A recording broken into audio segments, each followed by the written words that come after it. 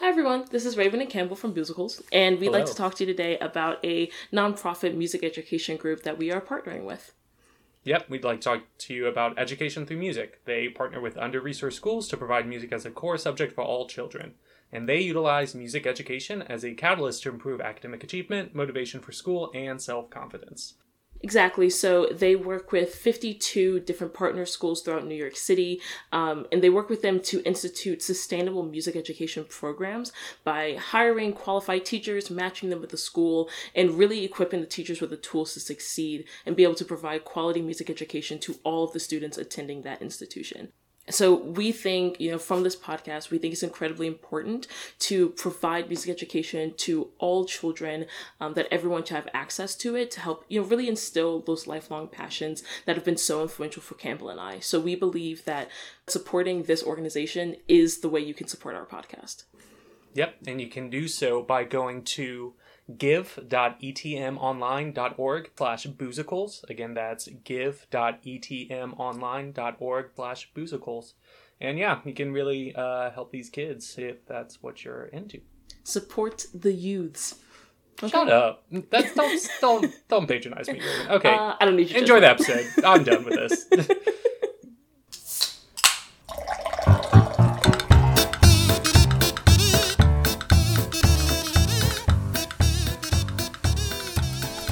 Welcome back to... We're not on the same page? Are we not starting with the cheers? I was going to say... I wasn't going to.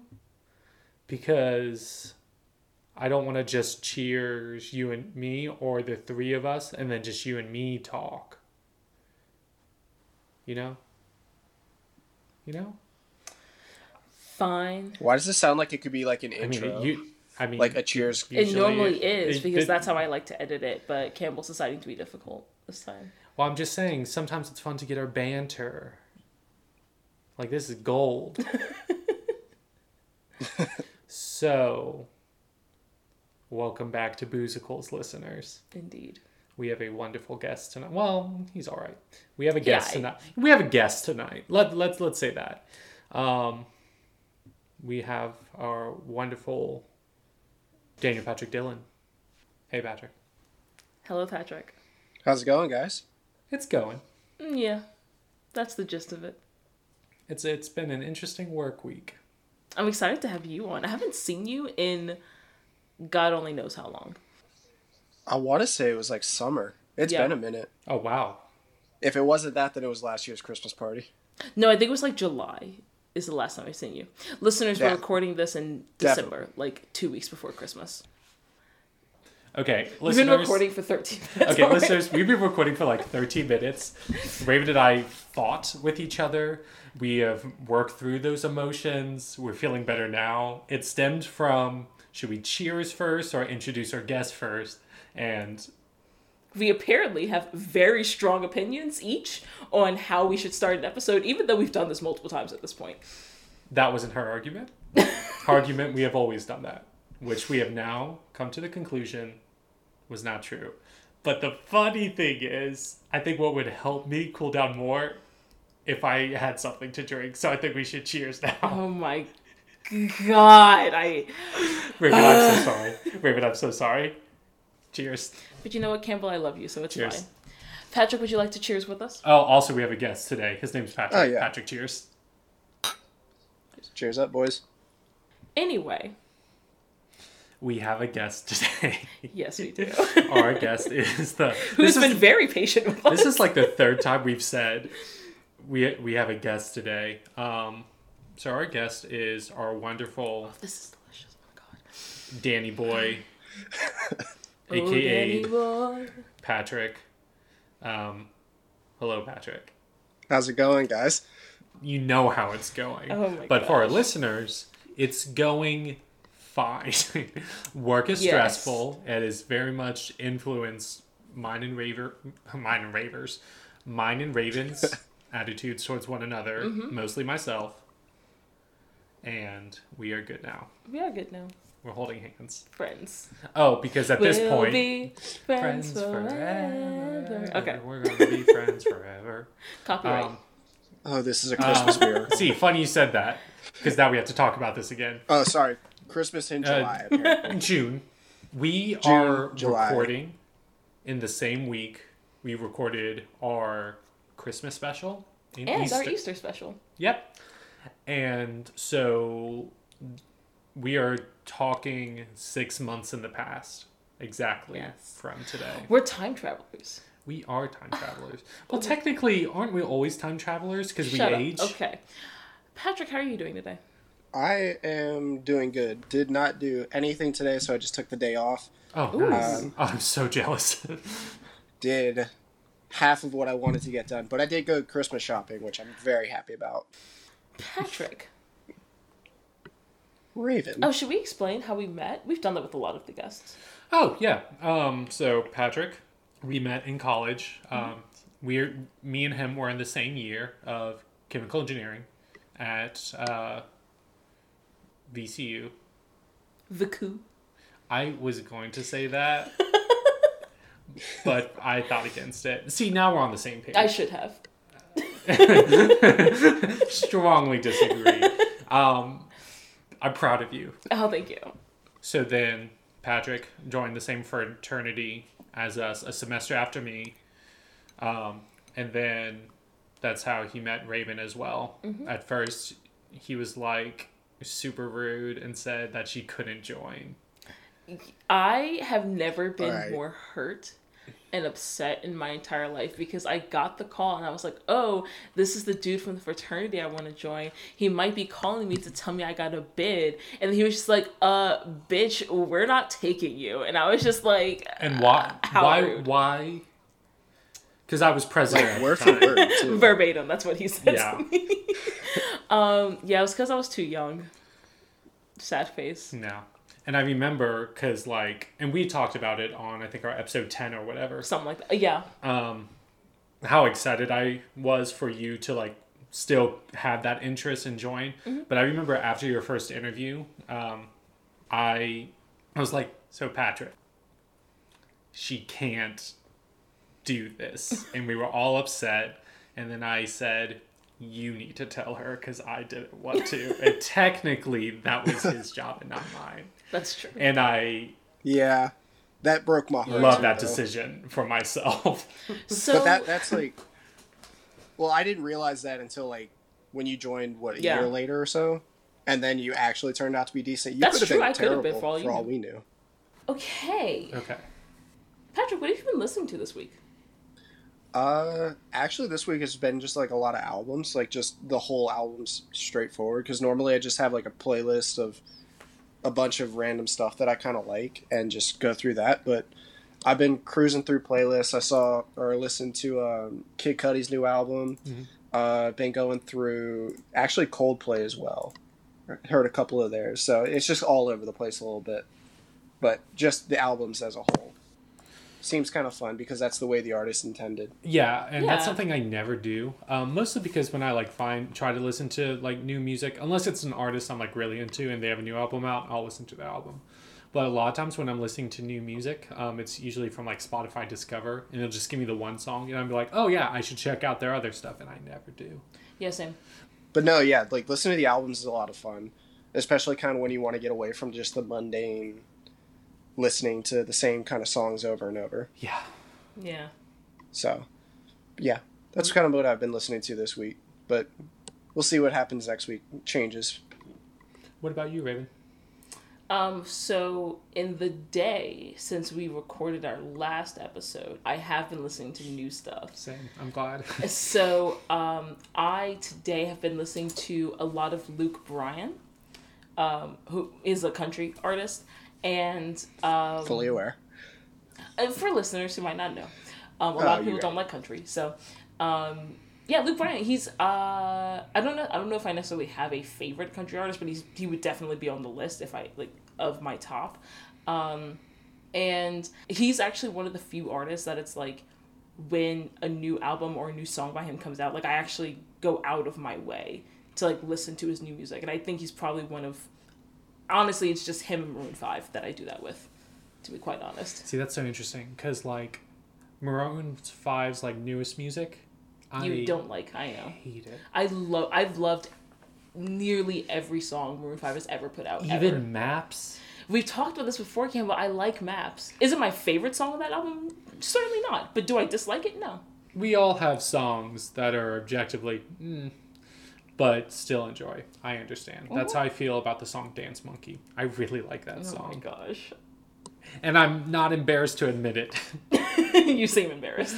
Tones and I, they're good. What have you been listening to, Campbell? I've been listening to a lot of Dolly Parton today. Ooh. Almost exclusively. Really feeling the country over there, aren't y'all? So, Patrick. Yes. What musical did you choose for us to talk about today? And why? So I went with Fiddler on the Roof. Just straightforward classic. I think it's just one of those that I kind of like. And I was also upset because COVID prevented me from being able to go see this live. Because at the Altria Theater, me and my mom have season passes to like see all the musicals that come through. And Fiddler was supposed to be one of them this year, but it got rescheduled for February, which is probably going to be rescheduled again. So, but I think it's just one of those like classics that just kind of grew up on a little bit, and it's also very easily accessible to watch. It's on, like, I have it up on Netflix right now. What was it? The 1971 version, I think you said it was.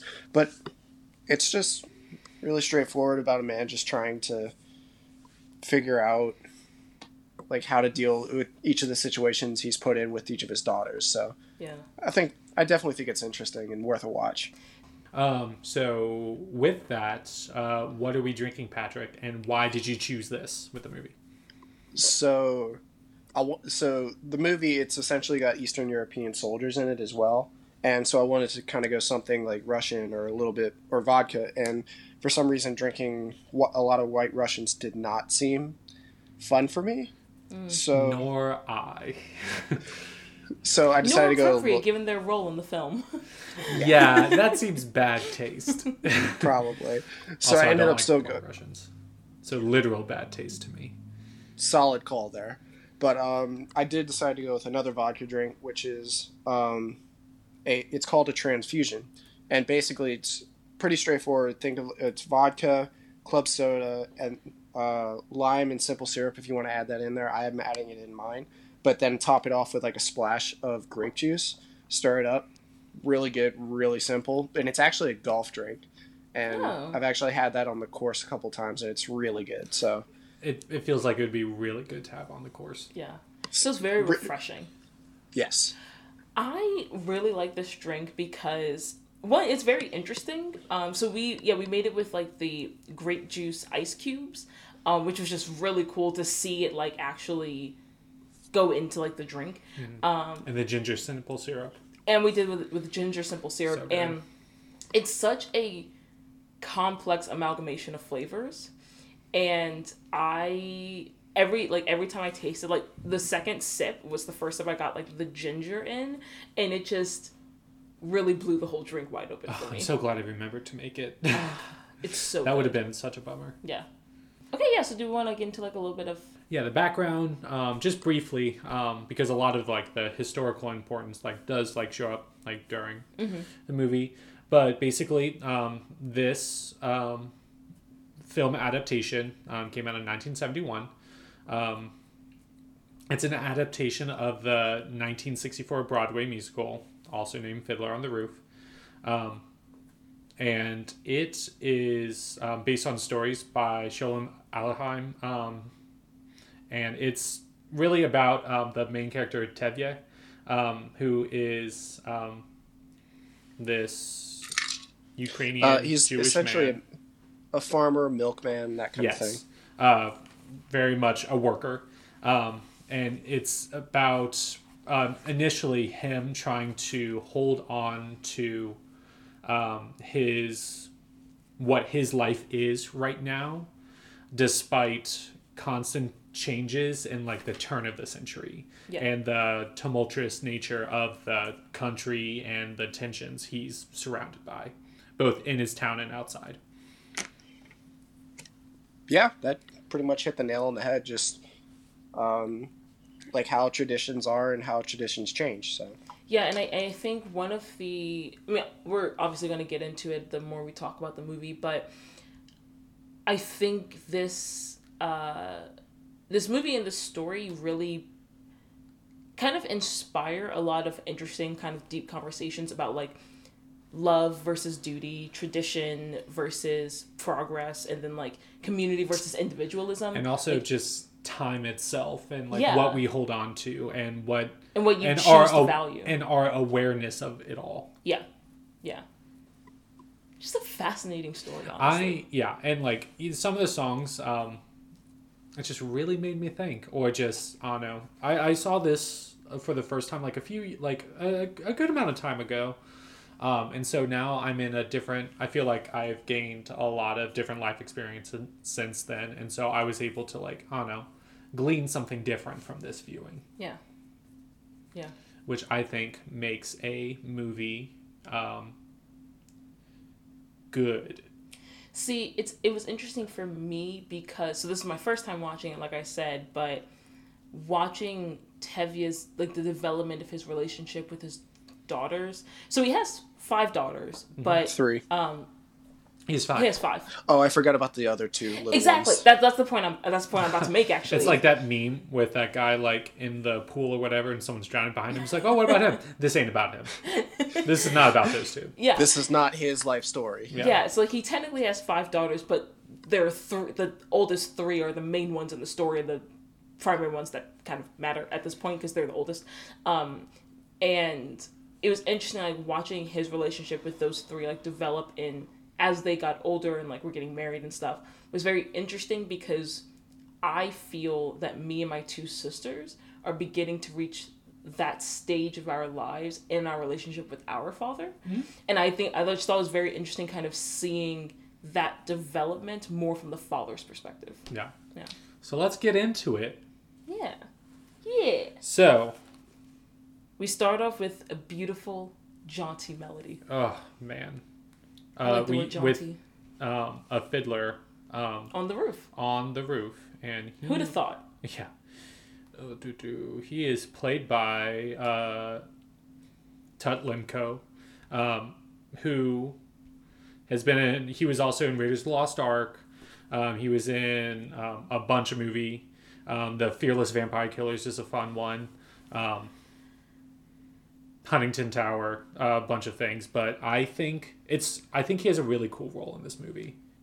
One of my favorite things about this so far, and it's more of a storyline basis kind of thing, is essentially how it's like everything starts to snowball a little bit, which I think makes it really good because it's putting a lot of like if it all happened like a year later, or I don't know what the timeline is in particular, but if it had been portrayed as like a year had gone by, they got older. Another year went by, same thing happening. It wouldn't put as much strain on Tevye as much as it would. So it's just like, all right, one daughter has this going on with them, as the listeners will see as it goes, and then the second daughter has this going on as well. But then immediately afterwards, the third daughter has this as well. Has her situation going on as well. So I think the snowball effect, along with everything else that goes on, is really interesting regarding this movie and the script and everything. So.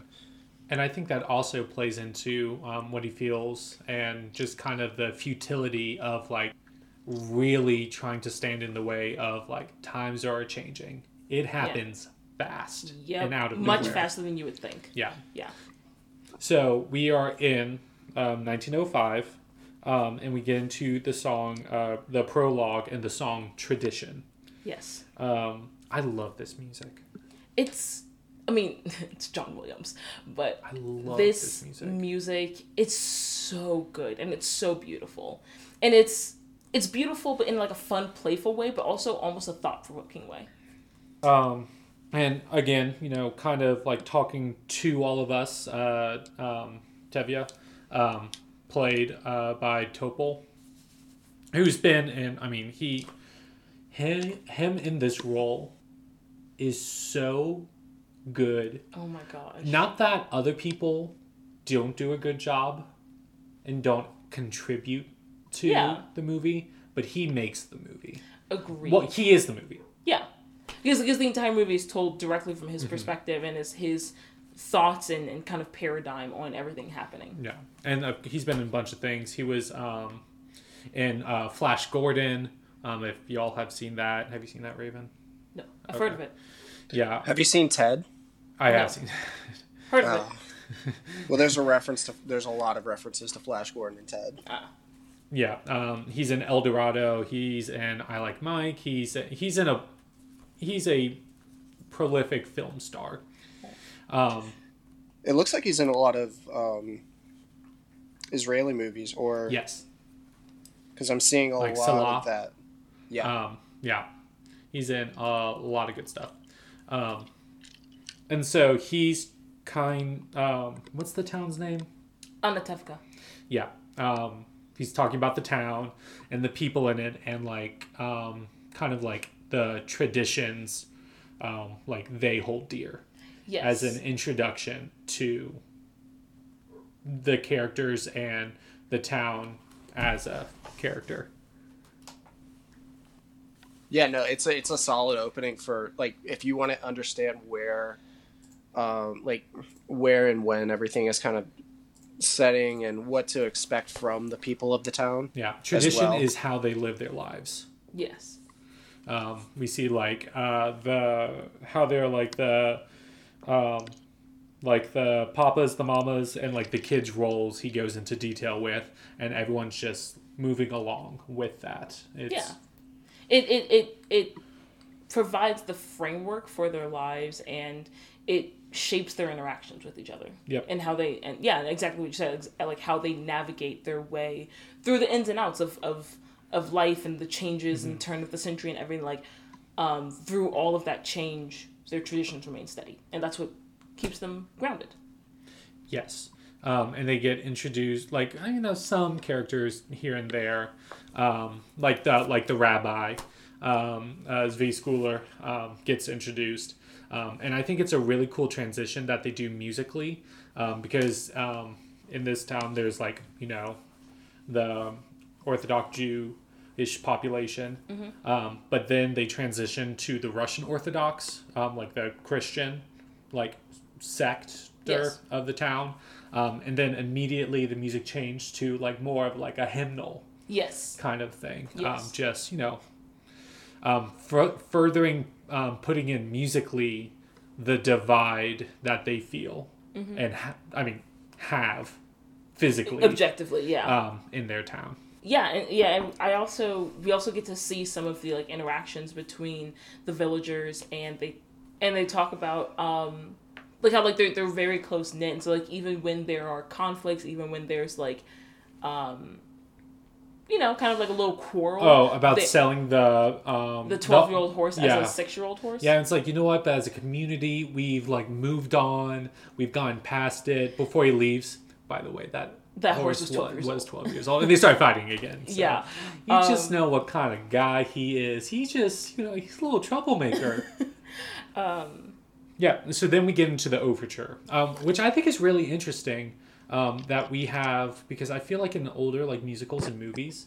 He also said, I think like right before that, he also says, without tradition, our lives would be as shaky as a fiddler on the roof, which is kind of like begins to introduce the symbolism of like what the Fiddler on the Roof means like, to him, symbolizes, to each of them and to him, and beginning to show the role that it will play visually and orally throughout the film. And then we get into the overture, but I think it's really cool that because a lot of movies like around this time and older, these movies start off with an overture and like the opening credits, but this does not. Instead, it very much establishes what it's about, and it lets you sit with that during the overture, which I think is really, really cool. Really cool. And it forces you to kind of actively start analyzing and thinking about the things that he said and the type of movie and type of story you're going to experience before before they really get into it. They give you a little taste. And so then kind of like the first big scene we get into after the overture, we get into the scene where they're like meeting this matchmaker. And so they're talking about... We have his wife, Golda, played by Norma Crane, who I think, and for a lot of these actors, but especially Golda and her husband, the back and forth between like very emotional and then like comedy, unmatched. Agreed. Especially the graveyard scene. So she's like she's been in Ben Casey, The Felony Squad. She was what was the other one? The Untouchables. She's been in from the like old like 1960 series. She's been in a lot of like good stuff. But yeah, she is kind of not introduced, but is propositioned by the Yinta. Yes. Who basically says, hey, I have a great guy for your eldest daughter, Zytel. And, he's rich. And he wants to marry her. Rich. Yeah. And that's he's kind rich. of all that matters. Yeah. A Yinta being like a Jewish matchmaker. I thought that was her name. No. Oh. I thought that was kind of like her position. Interesting. She's a Yinta. I did not pick up on that. Okay. Played by Molly Picon. She does a really good job too. Yes. Like her character is very much, it's like, oh, you didn't hear this from me. I don't want to mind anyone's business. Oh, I guess I'll just eat alone, while stuffing all of her like bag with all of their foods. Like, oh, don't mind me. The grandma from Mulan, same type of energy, I feel. She is going to be doing her constantly. Unabashedly. Yes. Absolutely. Unashamedly. Yeah, so she was like, yeah, she has a match for the eldest daughter.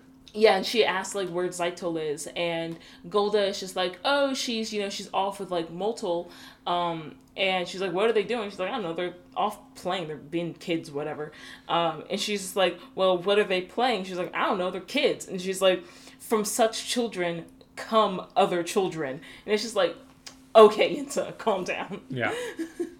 Yeah, no, Which they it took me a really second do to not even take realize what model that meant. seriously. What did you say, Patrick? They really do not take model seriously, which is another character development thing. Honestly. And we'll talk about when we get to that scene, but I really love when he kind of like comes into his own, Yeah. and builds more confidence. So then we get into the song Matchmaker. Mm-hmm. So we have the eldest daughter, Zytel, played by Rosalind Harris. She hasn't been in a lot of movies, but something that's really interesting, she, in the late 80s, she was like touring with like a stage revival of Fiddler on the Roof, but she was playing Golda. Oh. But for the movie and that stage revival, Tevye was both played by Topol. Oh, So she played interesting. His daughter and then his wife. Yeah. Yeah. Interesting. That seems fun. Yeah. Okay. Yeah, but we have, this song starts off with the two other elder sisters kind of expressing their excitement to be matched with someone by Yinta. So this is Hodel and Chava. Yeah. Chava Michelle is Marsh beautiful. and Neva Small. Oh, yeah. And so basically during the song, they're talking about like their dream guy, and they just wish that the matchmaker would find them the perfect guy that they want, so that they can have perfect lives and be happy and just like have the perfect husbands and everything. And I feel like the lyrics make me feel like I'm having a stroke, because they say Interesting. like, every time they're just like, find me a find, catch me a catch. And I'm just like, what are you Steal saying? me a steal. What is this? Stop. I don't like it. I mean, I like the lyrics. I do. I mean, find me a find, a good find. I don't like it. I don't like that way of talking. You're a it catch. bothers me. But like, catch me a catch? I don't like it. No, it's fun. I don't care for it. It's I don't know. It's I like the imagery of it. Okay. She just gave me the eyes. Wow, she like literally looked me I up and saw down that. after I said that, and I do saw- not I saw know that, how to dude. feel about We this. just have very remember, I want different opinions. deniability. Yeah, and so this song, this is the song that always gets stuck in my head that I will always be singing to myself. And so, yeah, they're singing how like they can't wait for a man. But then Seidel generally comes back and it's like, not everything is what you dreamed of. It's going to Yeah. be. She brings a bit of realism to the scene. Exactly, because Zaito is like because she's the eldest and she's unmarried so far, so she's the one actively going through the matchmaking process, and she's just like, hey, take it from me, this is not all that you like thought it would be, and like blah blah blah blah. And the two younger sisters are still kind of in that romantic stage. Yeah, where, they're like, I want a scholar. I want the Yeah. rabbi's son. it's like Zaido's like, you understand? Like, we're poor. We're going to get what we're going to get. yeah, Like, what did she say to one of them? It was like, she imitates Yenta, and it's like, oh, you'll get a man who's very tall, but from side to side. yeah. And he was And like, then- we'll beat you every night, You but only heard when he he's has a sober. temper. He'll beat you every Yeah. night, but only when he's sober, so you'll be all right. Yeah. Which is just like, yikes. Like, it's the younger sisters being like, oh my god, I want to be matched. Like, I want to have a husband. And Saito's just like, just you wait. Yeah, and then she lays it down for them, and they're like, maybe, matchmaker, please take your time. Yeah. I can wait. It's fine. Because now they're terrified, Yeah, which is funny. indeed. Um, It's fun to terrify children. yeah. You I'm can very quote me worried on for that. you. And then we see Tevye is coming home, and he's like, going to be late. Like his horse, his leg, it's just Had a bum leg. Yeah, it's just not great. And so he's throughout he speaks and monologues both to the audience and to God, and he was like, I don't ask a lot. I live in poverty. I have $5. All of that is daughters. Is that not what I said? You said dollars? Oh, I thought I said daughters. I heard dollars too. Oh, Yeah. weird. I mean, he also has $5. Yeah. I only have $1. $3. I have. And so he was like talking to guys like, I don't ask for much, but like my horse, like You had to really take my horse, dude. right before the Sabbath. Side note, I'm gonna talk about this throughout the movie. There's particular spots later on. But I really love the way Tevye like prays and like talks to God. Yeah. Because it feels very intimate. Like almost to the point that like I understand it's part of the story, but for me like it almost feels like I'm intruding by hearing his conversation. Interesting. You know? The way I see Tevye like talking to God in this movie is to me like the way I was taught you should be able to talk to God. Like just that very like casual, like he literally just goes to him with like all his problems, but it's like it's not even just like, oh, these are my problems and like I want you to fix them. It's literally a conversation. Like it's literally he's just talking casually, and it's a very like intimate relationship that he has with his faith, which definitely comes up later on with the way he deals with his daughters in plurality, with his daughters growing up and their choices and the husbands that they choose and stuff like that. It very much comes into play his relationship with God and with his faith during those times. And so I think it's really interesting that kind of off the bat they show you that like this is the type of like intimate casual relationship he has with his faith personally.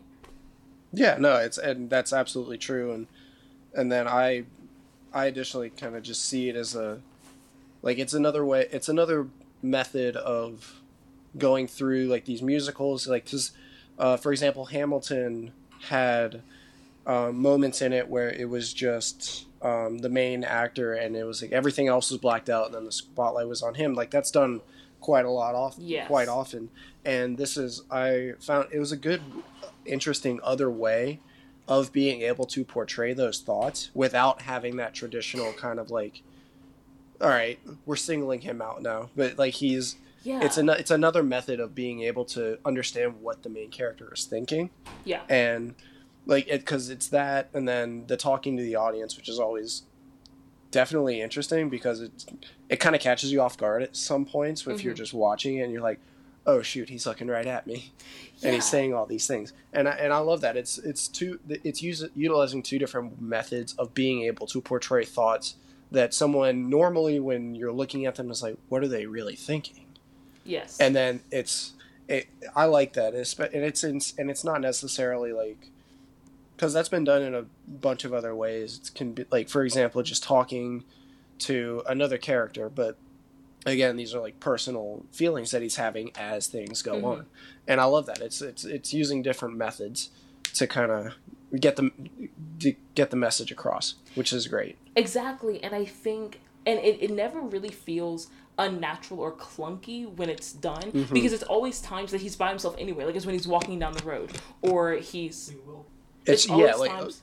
Oh, sorry. It's just natural. You're fine. It's always times that he's like by himself anyway, like he's walking down the road, or he's like alone in his barn or something like that. So it's times that he would be contemplating these deeper, more personal, innermost thoughts anyway. And I do think in a lot of movies they try to tell that to the audience by having them express it to another character, but sometimes it's thoughts that you wouldn't tell another person, even someone that you're close to. Yeah, it's definitely natural. Yes. It's the transitions that are great. Yeah. And so we see him like returning home, like during this time that he's like walking and everything.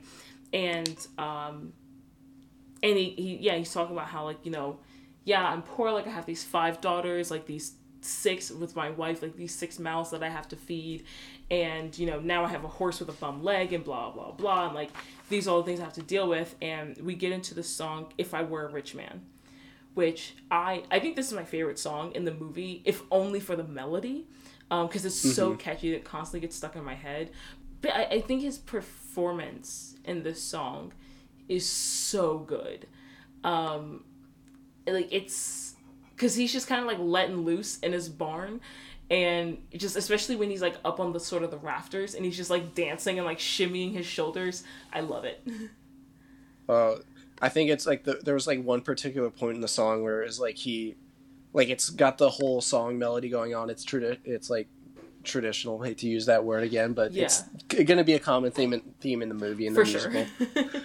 But I think it was like, if I'm ever looking away or doing something else while watching the movie, there's like one point where he just like really stomps on the upper rafters and like all the chickens go crazy. Yeah. And everything is just nuts. And it's like, okay, he's having this is where we are. He's having this moment. I'm going to pay attention now. Yeah. It brings you back into the song if it's getting any form of stagnant. Yeah. And one of the things I think is interesting about his voice, like, he himself is a very talented singer, but it's simultaneously like, okay, he's a talented singer and he can really sing, but it also somehow feels like when your dad is singing or like your grandfather is singing, like it has that feel to it almost, because it's still like sort of silly in a way, Yeah. And I really like that element to it.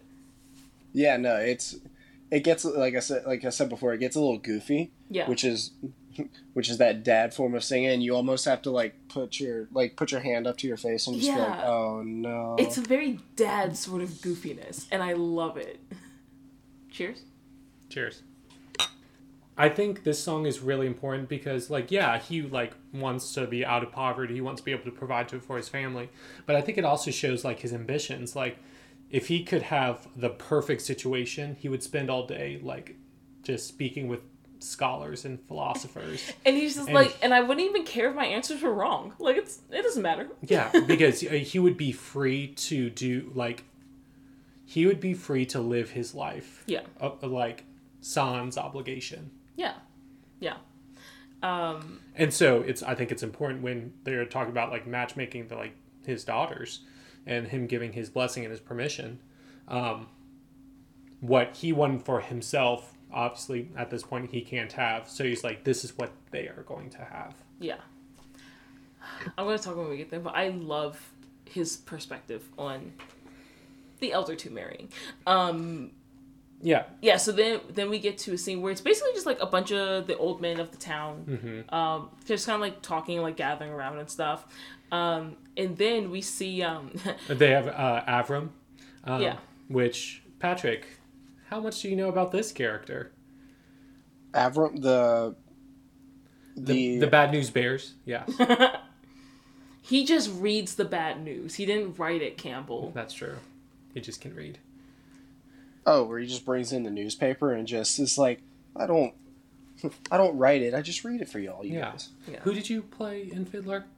I played Model. Model. I thought you said Avram for some. No, I was thinking him, Alfie Scop, because we also recorded Rudolph the Red-Nosed Reindeer this week, and he voiced Firebolt, the other Dick reindeer children, and Charlie in the Box. That's why I was Except confused. for Clarice, Yes. who was also a dick, but in a different way. In a different way. Yeah, and so, bringing up the bad news, and then we see this young scholar from Kiev. I literally wrote down, ooh, who's this handsome young fella? He's a learned fellow. And he just, they're sitting around complaining, talking, and he's like, this is all you do. You complain. Where's the action? Yeah. And they're just like, What are you talking about? he was like, do you not speak to us this way, child? Yeah, they're just like, do you come from a place where they don't teach you how to respect your elders? Yeah. It's so funny. But they do bring up that in the paper, that Jewish people are being evicted Yes. from their lands. Yes. And they're like, oh, it won't happen here. Spoiler, it does. If only. It do. They don't think it'd be like it is. But it do. Well, he also brings like a lot of the news about that, like because they read a lot of this from their newspaper. Yeah. And he also brings in a second like voice about what's going on as well. Because they Which don't is care kinda- about the outside world at this point. No, they care They about their tradition. cannot be bothered with what the goings on in the world. And he was Yeah. like, that's dumb. And he's just like, how could you not care about what's going on in the world around you? How could you not care? Especially when like it's your people just in a different place, And then, this guy, Perchik, is played by Paul Glazer. But Tevye kind of steps in and be like, I understand what you mean. It's important. And then the rest of the community is like, wait, but like, what about us? Like, you're important too. It's like, well, both of them can't be right. And Tevye is like, well, you're right about that. And just like completely diffuses the situation. Love it. Masterfully. And so he was like, he sees something in Perchik of what he wanted himself to be. Mm-hmm. I think that's why he initially be like, spend the Sabbath with us. You can come with here. me. Yeah. And he's talking, it's like, hey, yeah, I can like, I'm a teacher. I can teach your kids. And he's like, I have daughters. And he's just like, girls can learn to read. Yeah. Yes, they can. And so Tevye was like, I will give you food for these lessons. And he is so jazzed to hear that. Yeah. Because he is a hungry ass student. Yeah. And so then we go over to like dinner at Tevye's. And what a good dad. It felt... I want my daughters to learn. Yeah. He's honestly... Which is not the standard, but this is 1905 we're talking about. Yeah. Okay, I was waiting for that one. Yeah. That little chime in. Yeah, it's just... disclaimer. I support female literacy. Yeah. And you may quote me on that. Yeah, you know what? I'm going to get that tattooed on my neck. I support female literacy, but I'll spell it wrong. Oh my god. It's just going to go all the way around your neck. Yeah. Like a choker. Yeah, and so we see... Tevye comes just like, my daughter, this is mine. This is mine. This is mine. You're not mine. Yeah, Moto comes out, Leonard Frey, and he's just so nervous. Oh my gosh. Because, so at this point we've seen that Golda has been talking to the Yenta about Zeitel marrying Laser Wolf, this older, very rich man. And so she really wants them to marry, but Zeitel is in love with Model, and so they want to marry, and so she's like, you have to ask him for permission, you have to do it like tonight, because they're probably going to marry me off very soon, and so you need to get it in there before they find a match, Wow. Golda's also like, oh, he's not gonna, like said before, that, you know, Laser Wolf is like too old, and he's like, oh, I don't think Tevia's going to be okay with that. Well, don't tell him. Just say he wants to see him. Yeah. You have to see him after the Sabbath. He's like, I don't want to. And she's like, you're doing it. And he's like, he's going to do it. He was like, what does he want to talk to me about buying my milk cow that I just bought? And she's like, just go talk to him. He's it's like when an important man wants to talk to you, go talk to them. He was like, okay, whatever. Yeah. And so then we see... And this is when Zeidel, like, Model's like, I don't have anything. I have nothing. Yeah. They're not going to go for this. And then she says, even a poor young tailor deserves some happiness. Yeah, even a poor tailor is entitled to some happiness. Yes. Which really sticks to him. Yeah. And I think, honestly, that line is sort of the beginning in this movie of you see, like, I don't want to say tradition, but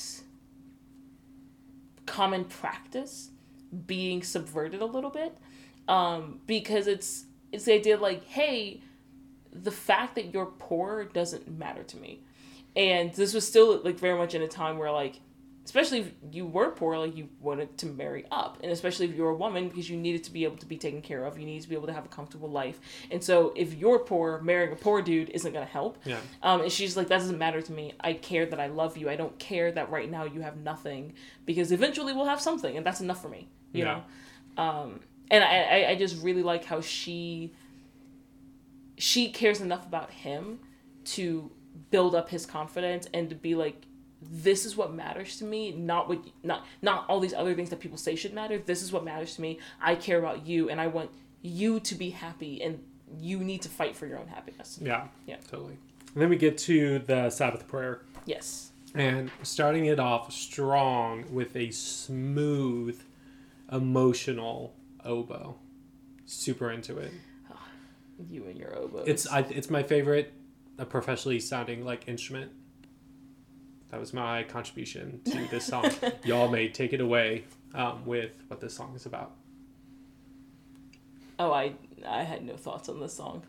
No, not really. It was pretty straightforward. Just it's prayer about the Sabbath. It's their religion.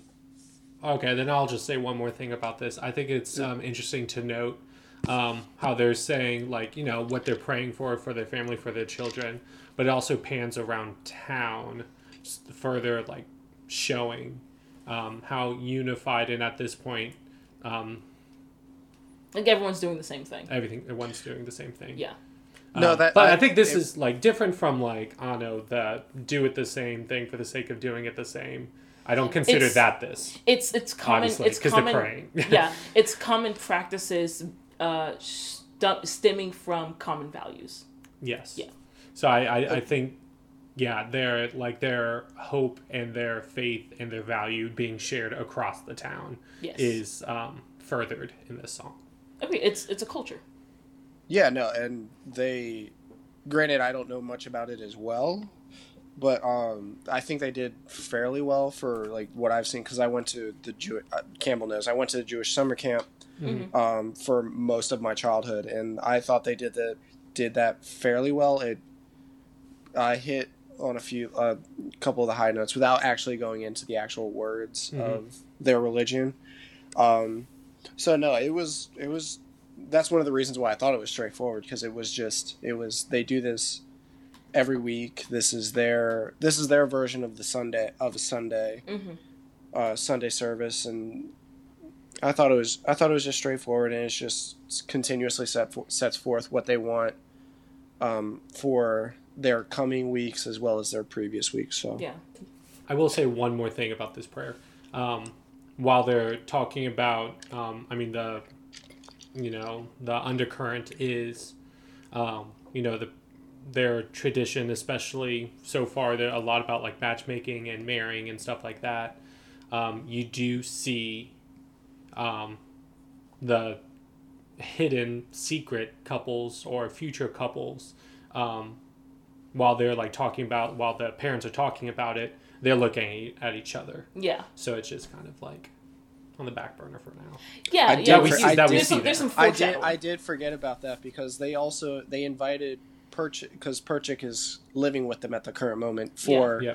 the education lessons, and you kind of see the development between him and Hoddle, I believe Yep. it. Yeah, the middle of the three sisters, and yeah, I completely forgot about that because it's kind of, if you're looking, like, you have to be able to look at each of the different relationships. Although Hava hasn't met her man yet, but you still see Model and Seidel looking at each other, going through what they've just discussed, being standing up to her dad, and then you also kind of see that budding relationship between Hoddle and Perchik as well. Yeah. I completely forgot about that, so thanks for bringing that up. And I do, yeah, given that you brought that up, I do think it's an interesting juxtaposition of the three relationships or the three romantic relationships that we're seeing developing in this, or being portrayed in this scene, like the juxtaposition of them, because you see like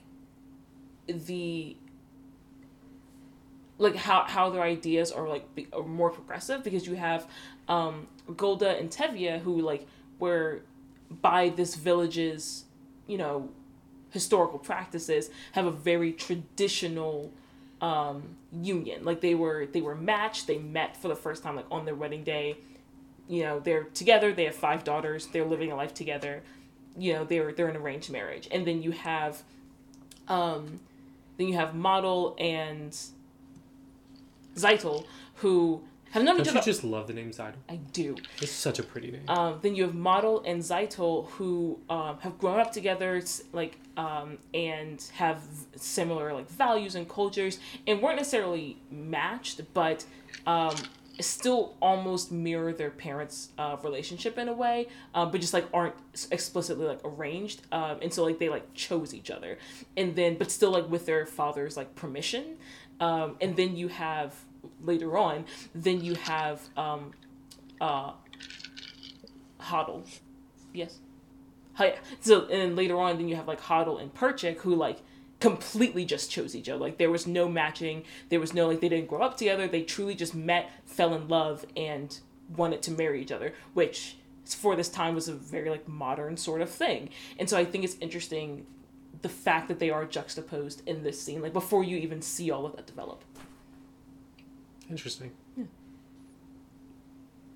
See, I didn't think about it that way. And to the extent that Zeitel and Modal were so different from her younger sister in Perchik.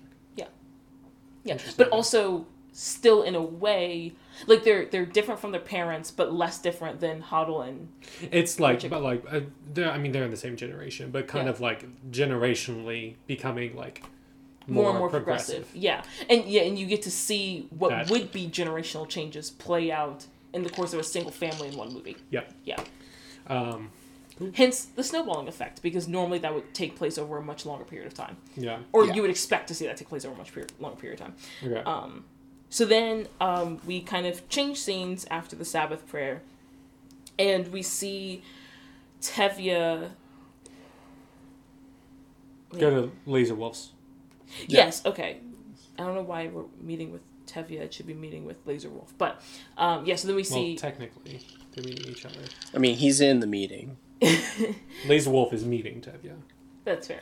On his own terms. Oh my gosh. So then we see Tevye going to meet with Laser Wolf, and he thinks he is there to discuss Laser Wolf purchasing his new milk cow. And comedy ensues. Gotta love some good dramatic I'm not irony. sure if we mentioned this, but Laser Wolf is a butcher. So Tevye is Yes. not really about this because he thinks like, oh, a butcher's buying my cow. He's going to kill the cow. Yeah. Also, very well to do. Did you see his house? Damn. Yes. He is doing well for himself. Good for him. Good for him. Good for him. Yeah. Did you say toned? What No. happened? He's well-to-do. Oh, well-to-do. I completely misheard that. He is and I not apologize. well-toned. That's why I was very confused. He is not Yeah. at all. But yes, there's a lot of dramatic irony. There's a lot of the pronoun game happening in the scene for the purpose of, comedy. But I still think it's well done. Yeah. Yeah, it's not like exaggerated. Tevye thinks he wants the cow because he's lonely, and he was like, "What the fuck are you talking about?" And then Lisa was like, "No, I just want to marry your daughter." And then Tevye was like, "You're so old, though." Yeah. But then we have one of the many classic Tevye monologues in his head. We see his thought process. Everything freezes, and he goes back and forth. Laser's face. Yes. And he was like, he's so old, but she would never have to live in poverty. Yeah. But he's so old. Yeah, and he's like, could she? But he's a good guy. And I do like the fact that he is legitimately considering her happy. He's like, not just like, oh, this would be an auspicious match for her, but like, would she be happy emotionally? You know, and he's just like, well, I think she'd be okay. Like, she wouldn't be. I don't think she'd be unhappy. Like, I don't think she'd be miserable. And that's in the this life. standard. Yeah. He's like, I think like she would be well off. She would never go hungry. He's a butcher, you know. Like, she'd be wouldn't have to like deal with the things he obviously has. Yeah, like she'd be doing better than me, which is my goal for her, and it would be a nice little life for her. Also, I think it was like towards the beginning of the scene, I do love when I think Laser like asked about his brother or something like that, who was like living somewhere else, and he was just like, oh, he's like fine. He's like, oh, have you talked to him recently? He was like, no, if he were doing badly, he'd write. And I just love that. Yeah. No, but what was it? I was actually going to say, it's kind of like that thing where you guys mentioned earlier, again, as where it's like you want to marry above your class, but then again, it goes back to the Matchmaker song as well, where it's just like, he might not be perfect. Yeah. But, so it's a nice little coming together of everything, too, with he is wealthier, but he does have his flaws. And not only it's like coming together like for the audience, I think it's just furthering the divide in the generational like thoughts and desires. Yeah. Well, not desires, because obviously Tevye was like, yeah, if there's someone, I feel like he would be under the impression was like best of both worlds. If someone she loved and was rich, obviously that would be the that choice. guy, yeah. But if there's no one, the opportunity has presented itself, so yeah. And he's like, because at this point he doesn't necessarily know that she loves Model and wants to marry him. So he's like, in the absence of her, because he hasn't said anything yet. Yep. He's like, in the absence of her actively being in love with someone who is generally a good guy, would be a nice husband, and is well off, is a great match. Yeah. Yeah. So it's a match. that well off thing is a kind of a big factor as well. Yeah. Oh, Considering for sure. I mean, he sang a whole song about it. Yeah. If I were a rich man. Yeah. So then we get into the song To Life. To Life. Which is basically Are we just skipping over the whole end of that song sequence when they're at the bar? That's To Life. Because it starts off... Oh, I completely forgot. Yeah. It just transitions so It transitions so seamlessly that you kind of forget. Yeah. L'chaim. yeah. Yes. L'chaim. They're going to celebrate. They're going to get schwasty. Because they already drank everything that was in Laser Wolf's house. Yeah, and he's like, Yes. you know what? Drinks for everyone. Yeah, because he's a rich man. Because he were a rich man. Yeah, and it's a very just happy, joyous song about like, hey, I just made this awesome match for my daughter. Like, you're a good guy. You know, you're gonna treat her well. You're rich. She's gonna have a great life. I'm super happy because now I have my eldest daughter married off, which one is one less mouth for me to feed, but also I know that I'm sending her to a good life. Because all of these celebrations could not be said without reminder, things suck. Yes. Let our futures be pleasant ones, unlike our present ones. Yeah, and it's to life. It's the idea, because it's simultaneously the idea of like, here's a spot of happiness and a lot of the misery around us, but also the idea of like, I want my children to have better lives than I did. I want my children to be better off than I was, and this is a little step in that direction, and that's worth celebrating. Yep. Yeah. A lot of drunk dancing, a lot of die-dies. It's fun. It's a fun time. Everyone's like getting into it. They're like, because what I really appreciate about this town and this community, even in this bar, while everyone's drunk, even the Russian Orthodox men here are also celebrating with them and are extending their like congratulations. Yeah. But if something good happens to someone, everyone celebrates. that good thing is shared by everyone. Yes. Yeah. Like, in It's misery just they're sending- together, but also in joy they are together. And it's really admirable. just sending That kind of positive vibes everywhere. Empathy and care Yeah. for one another, and I wish people were like that. Well, I think certain people, like, I think that I wish is- everyone was like that. That's fair. But I think that is the definition of a community. I think it's just like the world is so big now that it's hard to have that with a huge group of people. But Okay, it's like, boomer, social media. oh my God. But no, like, I feel like, so again, like how I talked about at the beginning about how like this entire story brings up some like deep conversations about like, among other things, community versus individualism. And I feel with the progressiveness of the last century and a half, of especially Western society, we've definitely become, or definitely are, a very individualistic society. But I do think that the benefit of being a community-oriented individual or community-oriented society is that you do have that feeling. Because like and I think a lot of that comes into play with things like culture and with things like culture, heritage, and religion. So like for me, like I have had that experience with my church. Like when I bring things to my church family, like it's the exact same thing. Like everyone grieves together and everyone rejoices together, you know? And I feel like the more individualistic society is, the harder it is to find that, but it's not impossible to obtain. And I think this movie shows that these two things aren't mutually exclusive. Yes. And I will go into that later. But like one of my best friends always says, if you are my friend, I will always be rooting for your successes. Your successes do not take away anything I'm doing. Absolutely. And it's like, and because I know like, I don't know, people our age really like get bogged down if like, say, not necessarily being in a place in their life that they want to. And they may have friends who are doing quote unquote more successful things or in different places in their lives, and you're seeing that as success against yours. Yeah. I really appreciate that my friend's just like, oh no, we can all succeed, and we just different paths to what we deem as success. And it Exactly. should all be appreciated as our community of friends.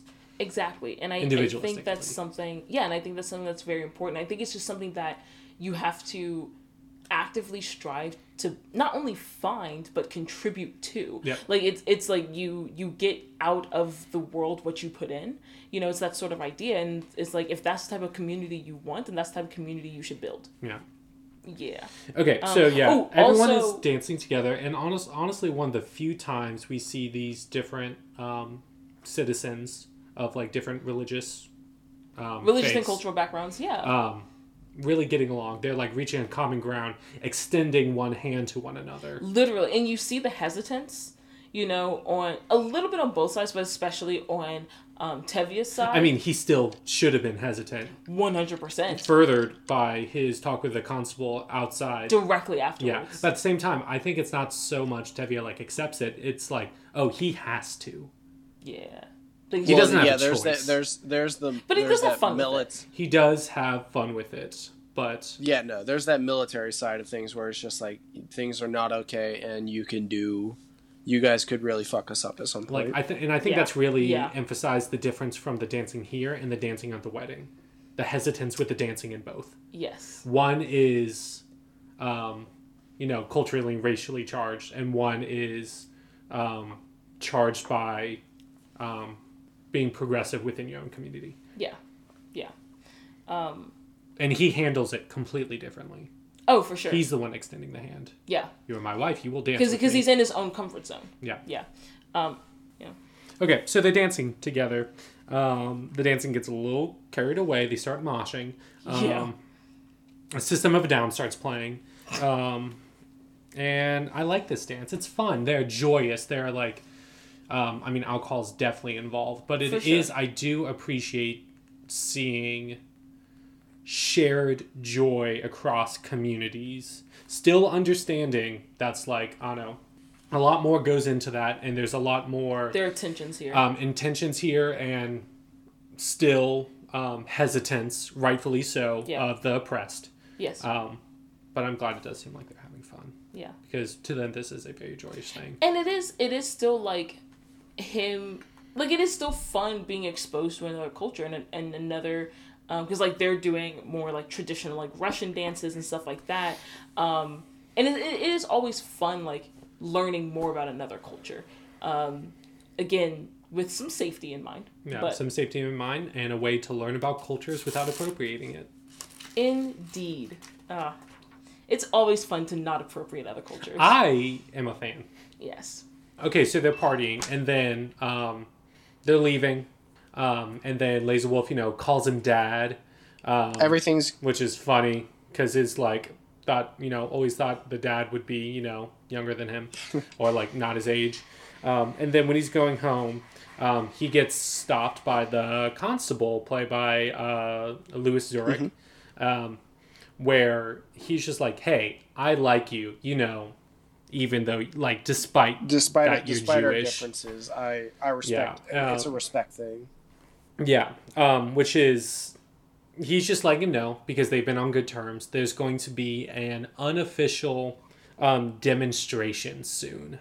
And he was like, demonstration? And he was like, I just want to let you know, because, like, I care about you, we're friends, but, like, this is happening. And so... and he is very vague about it as well. And Tevye is still drunk, most likely, from the celebrations. Yeah. So it's a very unclear as to what's gonna happen between the two groups. And it's like, further shows, like, the constable is just like, he truly believes he's a good guy. He was like, oh, I'm telling you this. And then he even says, even though you're Jewish, I still think you're a good man. Yeah. Can't speak for the rest of you. And it's just like, you racist piece of shit. But then we're like, again, we're just shown people's trust in Tevye. And kind of, just letting the audience know more of the conflict that's like always present around him and will be in the, immediate future. He was like, it's happening soon. So, yeah. And so then he's like going home. He sees the fiddler again. Yeah. And then he like heads on home. Yeah, no, it's a solid reminder that like they've just gone through this whole thing where it's just like his eldest daughter is getting matched with Laser Wolf, and it's a very it's a very family oriented thing. But then there's also things happening outside of the family, so it's a nice little transition to it. Cheers. Cheers.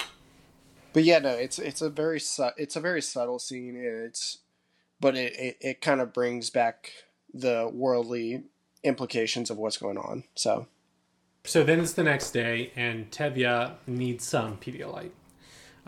He is not feeling his best. How me and my siblings would say it. Does someone have the suds from SpongeBob? When he like looks terrible. It's like you look like you have the suds. Yeah. Hans. Me too. And then we see Perchik out doing like lessons with the daughters, and we see a fun little interaction with him and Hodel, because she gives him some sass about something. I think it's teaching like outside worldly kind of things that aren't. Yeah. It's like this is what's happening in the outside world kind of thing, and that goes against what is tradition. Exactly, and he's like, what's a brain without curiosity? And the thing I think is super funny is that, so he talks about like the story of Jacob, one of the stories of Jacob, about how about how he worked for 7 years to be able to marry Rachel, and then at the end he was tricked into marrying the other daughter and had to work another 7 years to win Rachel's hand, because I think Rachel had like already been promised or something like that. To Ross. Yeah. You said yeah. Anyway. They were on a break. And how long you been sitting on that one? Oh, I just thought of it. Well done, Sarah. And he says that means that the lesson of Jacob's story is to never trust your employer. Which is not untrue, but I don't think that's the lesson from that particular story. I mean, I think it could be a lesson from the story. Agreed. Well, it's halftime, sports fans. I don't know why I said that. Anyway, it's Campbell from Musicals. I'd like to tell you all about Mr. Holland's Opus Foundation. This foundation keeps music alive in schools by providing vital support services to school districts and new musical instruments to underfunded music programs nationwide. giving underrepresented youth access to the many benefits of music education, leading them to success in school, and inspiring creativity and expression through playing music. There have been over 34,000 donated instruments and over 2 million students impacted by this organization. Some of the support services they offer are professional development for music teachers led by certified instrument repair technicians, and further community engagement and instrument drives, just to name a few. Again, Raven and I believe the best way to support us as a podcast is to support organizations like Mr. Holland's Opus Foundation that supports music education and the passion of music in our youth. You can donate at mhopus.org/donate. Again, that's mhopus.org/donate. Back to our nonsense. So now he's hungover. Yeah. And the thing I think is funny, you just need something greasy. Get a McDonald's hash brown. Yeah, and the thing I think is so funny, so his wife, Golda, is just like, well, what happened last night besides you drinking like a peasant? Are y'all not peasants? You don't have to be rude. I'm just asking a question. I was very confused. And I was just like, what do you identify as in that case? Because I was under the impression that is in fact what you were. Yeah, so then we get into, he tells... Yeah, because after she says that, he tells her, like, oh, hey, Laser is going to marry Zeitel. Like, I met with him. They're engaged, like, blah, blah, blah. Which Golda knew the entire time? Yeah, because she was just like, oh, thank God you actually went to talk to him. These were my plans the whole time, and you fell into my trap. And so then he goes over to Zeitel and, like, tells her, and she's just like, dear God, please no. That is not what I want. Don't make me marry him. Immediately in tears. I will be so unhappy for the rest of my life. Is that really what you want? I will never forgive you. Yeah. And because he says, like, may you grow old with him. And I was just like, sir, he's already old. Oh, no, her mom says that. She says that. She says, may you grow old with him. And I was just like, ma'am. Yeah, is marrying him more important than I am? Yeah. Way to really... Stick it to your dad. Really get that knife in. Dig that knife in. Knife. So no, I think the conversation like trans over to the barn, and then Model comes in at this point, right? Yeah. Because I mean, it gets to a point. It's like, I won't force you. Yeah, and she's like, thank God. And then she's like, now you know who you could force me to marry? This young fellow over here. The tailor? Yeah. Yeah. He doesn't even have a sewing machine. And like he's like really trying to work with the courage. He was like, I really need to talk to you. No, I'll say something. And he's like, please don't yell at me. And then I do love that he said that though. I love that he stood up for himself. Yeah. I mean, it was very it was a little mousy, but he did it. And then baby steps. Then later yells at him. So it didn't really have that strong of an effect. Nope. But it was like, no, you, like, they pledged themselves to, like, years ago to each other. Yeah. They, like, matched themselves. It was like, you match yourselves, what's next? Who's going to perform the ceremony? You going to do that yourselves too? Yeah, why not? Yeah. Okay. And then it's like, you gave each other a pledge. And then we get into Tevia's monologue. They gave each other a pledge. Zeitel and Model. Yes. Which... And he's always so far away from them during this. Like, during these. Emotionally. Yes. Until he gets closer. And this is kind of what I was talking about earlier about how... I did not like the look you just gave me. Oh, I'm sorry. It made me uncomfortable. Continue. So this kind of gets into what I was talking about earlier about how when we see Tevye, like, talking to God early in the movie and seeing that sort of intimate relationship he has with his faith, that carries through in the way he deals with a lot of these situations that challenge him. So, like, in this particular case, he's dealing with a situation he never thought he would have to deal with. He's like, what do you mean you already made a match for yourself? Like, that's my job. I'm the papa. Like, I'm the one who's supposed to do that. You know, you did this without even consulting me. Like, you just made your own match and didn't even come to me about it. And he's getting through this and figuring out how to deal with this by, once again, like, talking to God and just having this kind of intimate conversation with him. And he comes to the conclusion, like, well, I do want her to be happy. And I thought she would be happy with Laser, but if that's not what she wants, if that's not what's going to make her happy, then that is something that I want to consider. Mm-hmm. And he is learning how to talk like a man. And she does love him. And isn't that what matters? Yeah.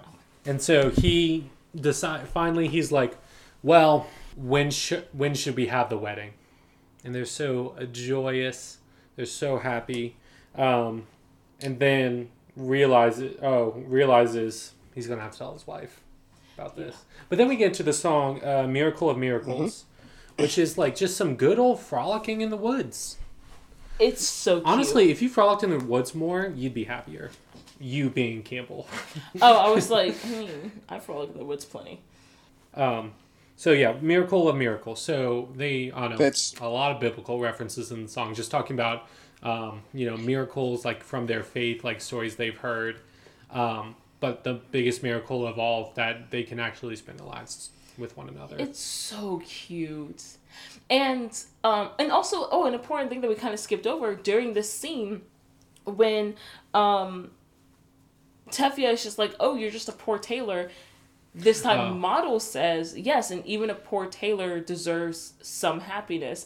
And you see Zaito just look over him just like simultaneously in awe and just so proud. Like, she's just like, yes, you do deserve happiness. I've been telling you this whole time. No. What is going on? She's like, I'm proud of you, babe. But yeah, like when he's like, oh yeah, you can see it in her face, like she really loves him. And you really can, like during the scene or during the song Miracle of Miracles, when he's saying like, but the best thing about this is that like I get you as my wife, I get to love you for the rest of my life. And her face is elated and adorable, and I love it so much. Yeah. And then we get into the next daughter. What's her name? Hava. No, the daughter after that. Hava. So she's like kind of walking, and then she gets harassed by the Russian Orthodox men. Yeah. And it's stopped by Fietka. Accosted. She's accosted. She's accosted. At first I was going to say assaulted, and I was like, that's not the word. Fietka, played by Ray Lovelock, and he's like, yo, step off. Yeah, leave her alone. What are you doing? And then he like tries to put on the moves on her. It's like saying he's educated, that he likes to read. She's not like other girls. She reads books. Yeah, and he's just like, I'm a pleasant fellow. I'm charming and I'm honest. And it's just like, and you're so modest. I mean, that's the last thing he said. And I'm humble. Yeah, and it's just like, okay. I mean, I thought that was the bit. Yes. Is that? That's why I was. Is that not the Brooklyn Nine-Nine thing where Gina was like, the only thing I'm not good at is modesty, because I'm great at it. Yes, it is. Yes. Yeah, and so we see them meet, and we see them kind of exchange, and you can see that she's a little hesitant, but she does definitely, like, there's yeah, like something there. Fetkev's like, he tries to excuse the behaviors, like, they don't mean no harm, and she's like, don't they? Yeah. It's like, hell yeah. Stick up for yourself, girl. And he's stab him in the eyes. He's also coming across like, I know I'm good. I know I can work this a little bit. Yeah, but he's at least nicer than the other guys, which says something. You know, yeah. It says something. And so he's like, well, if you like to read, there's a book of it that I'd like really. If you want to borrow it, maybe we can talk about it. Yeah. And she's like, no, and then he's like, there's no reason you should say no. And I'm like, okay, dude, she was just accosted. Yeah. And by your people. I'm not a fan of this savior complex you got going on right now. Yeah, this white knight complex. And yeah, and then she's like walking, or like she agrees. And he was like, why? Because I'm not Jewish. And then she was like, I mean, kind of. Yeah. Well, like more specifically because you're Russian, but also kind of yeah. More specifically because we're being oppressed by your. Mm-hmm. So yeah. And so, but she takes the book and she like, I know. No, thank you. She is smitten. Yeah. And then we get to one of my favorite scenes of this movie. Oh my god. In bed, husband and wife. No. He's like, how am I going to say this to her? She's asleep.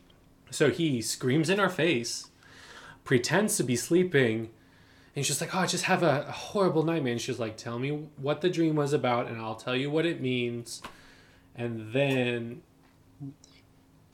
completely he fakes a night terror, basically. completely manipulates his wife. Yep. Have we mentioned that Laser Wolf was previously married? We did not. So previously right. married to Frumasera. Did they say how she died? No. Not to my knowledge. Doesn't matter. She's dead. She died. And it's like, Laser Wolf's first wife was just here. And he's like, don't be frightened when I tell you. And she was like, okay, I'm not going to be frightened. And then we get to Tevia's dream. So we see, Grand Uncle Mordecai, cousin Rachel, and then her grandmother Zidel, kind of like warming them. So they're like still in their bed, but it's in a graveyard. And these all like their ancestors' deceased family are coming to tell him, is like, oh no, like I'm so proud of you for like who she has to marry. That Zidel, your child named after me, is marrying such a wonderful person as that Taylor. Yeah. And they're like, Taylor? And she's like, yeah, model. And they're just like, no, she's marrying Laser. And she's like, she cannot marry Laser under any circumstances. And they're like, no, it was such a match. I prayed for a match such as this. And then we see Frumasera come from the grave. Okay. The acting of Ruth Maddock. Incredible. Yes. Both the evil, it's because like the effect is she's like really tall. She has a really like ghostly gown. She's coming from the grave, so she's on some sort of like stilt apparatus that should be swiveling kind of. And around. she's like looking down on everybody. She cannot be bothered by it. She does really well in this really good body work. Yeah. And I feel like that would be something. Does she do the high pitched voice? Is that her? I really, Yeah. I love that because like the ghostly it's wail, haunting. Yeah. It's amazingly haunting. And this is like what I was saying before. How they can be both like these actors are so good at the drama of the romance, but also like the comedy and somewhat slapstick. Yeah. Seamlessly. Yeah, and I think Now Gold is terrified. Yeah, and I think that's what makes it, because all of those different parts and different aspects are in balance with each other, and that's what makes it still really good, because that's what life is. Like, life has comedy, and it has drama, and it has tragedy, and it has, like, all those types of things, but they're in balance to each other, and no one Yeah, just watch Freeform. And no one thing is like particularly exaggerated, and I think this movie has a very good balance where the comedy parts don't get like over exaggerated. It's just like it is a natural part of what's happening. But at the same time, it is very exaggerated. Yeah, but in a way that doesn't feel it's not forced. It doesn't feel cringy. Yeah. And so it was like, do you have no considerations for a woman? And be like, you know what? If they get married, after 3 weeks, I'm going to go find her. I'm going to take her by the throat and, like, I'm going to kill her. Yep. And that's what's going to happen if she marries Laser. So she needs to marry Model. And then the wife is just like, oh my gosh, well, she has to marry Model. Yeah. And he's like, well, I have some good news for you. She's marrying him anyway. And then she's like, thank goodness, and goes to sleep. And then that smug motherfucker. And that's why it's so funny later on when he's just like, Perchik, I know how to handle my wife. And it's like, I mean, you do, but that's problematic. I also love how they both just played each other throughout this whole thing. Like, she played him to try to go for sure. To try to go get to talk to Laser, and then he played her. It's like, yeah, no, Laser's not going to work out. Okay, so now we get to the wedding, and that's a very nice hat model. Oh, the big ass top hat? Yes. Yeah. Oh my gosh, that's a solid hat. He's so happy. That was honestly my favorite part. Oh, but before that, before we get to the or maybe while they're doing the wedding or something, there's a side scene where we see the constable with his boss, I guess, whoever is over him, telling him like, hey, you gotta do this, and he's like, I don't wanna, and he's like, well, you gotta. And then we go into the wedding. That's kind of similar to the one after the when they were all drinking at the bar and everything, and the constable talked to Tevye. Yeah, it's kind of like that because it's a continuation of that. It's very subtle. It's not very major, but it still has it still has compounding effects later on. Exactly. And you see these things developing throughout the course of the movie in a way that's very subtle. And I think that's critical to the way the story is told, because you see that they're truly just living their lives, and these other things are happening, like these other little developments, like it seems so small and quick, like it's literally like a 30-second scene, if not less. And it's so small and quick, but it has such a, that scene and that decision that you see has such a devastating effect on their lives. And it's really kind of driving home that idea, like they're just living their lives and doing the best that they can and coping with whatever they have going on. And then these other factors completely outside of their realm of control are drastically and detrimentally affecting them. It also goes back to that snowballing effect that I mentioned earlier, because he had the snowballing Absolutely. effect. Oh, he yeah. had the snowballing effect with his family, in addition to what is going on around the world, or specifically with his town as well. Yeah. So it's like it's Yeah, because at first it was just they read an article in the paper, and then it's like this instance, and then it's like every other scene it's something, and then it's every scene. This is all that. yeah, happened. like the newspaper article, like you said, and then like when he met outside, and then this, Yep. and then it's just continuously. And as we go on through the movie, it's just going to continuously get more and more leading up to the ending. Yeah. So the Russian official, played by Vernon Dobchev, was like, "Do you like these troublemakers?" I'm already done with him. He's on screen for like 20 seconds, and I'm so done with him. Yeah. Ugh. Anyway. So then we get to the wedding processional, and what a sweet, sweet clarinet that starts it off. It's good. And we hear the song Sunrise Sunset, which I did not know was from this movie. I've only ever... Oh, but also Laser Wolf and Yenta are like kind of like eye each other when they're walking with everyone. Oh, yeah. Because they're like, we both got screwed by Yeah, this. Laser Wolf is definitely salty. Yeah. Yeah, but then, yeah, Sunrise, Sunset. Great. And this is one of the songs that, I don't know, like, I don't remember growing older. That's not something you think. Yeah, like, when did they? Yeah. And then thinking about yourselves, like, I don't remember getting to this point. Like, obviously I'm older. The years have gone by. But, like, this is not something I focus on. It, like, really hit you all at once. And I felt that same. I was like, especially like hanging out with y'all, we've been friends for years, and I've like still very good friends with friends I've been with like since like the second grade. It's honestly baffling. And I like see y'all pretty much how I like first met y'all. I understand we're not those people anymore, and we've definitely grown, but it's weird, man. Yeah. It's weird. I think it's Like it's when you have like friends that have younger siblings that are now graduating college, and I was like, no, but you were in preschool. What? Yeah. No, like it's definitely baffling just to think of the idea that like me and you, Campbell, we met 8 years ago. Yeah. 8 years seems like such a long period of time, and it's just like, yeah, no. A lot has happened since then. Yeah. Yeah.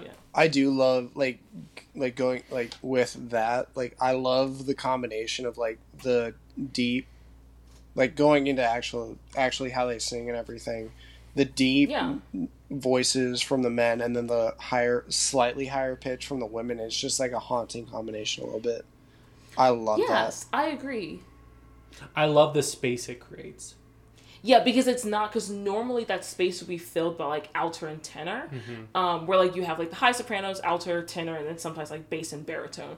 But this, I feel like this song it's either just soprano and tenor or just soprano and bass, and so it leaves that big gap, which gives it that haunting sort of feel. Yeah. Because it feels hollow in a sort of way. I mean, and that's how they feel. Like just like for both of them, they have seen these kids. I mean, one is their daughter. Yeah. But even Modal, this was just a little kid that would just play in their yard. Yeah. And then we see Perchik and Hoddle looking at them. They're like, they look good together. Could this be me? Could this be us? Happy by my choice. This could be us. But you playing. It's another situation of like where they had the Sabbath, essentially, where you have the close up on different people's faces, and you can see how more of these relationships develop.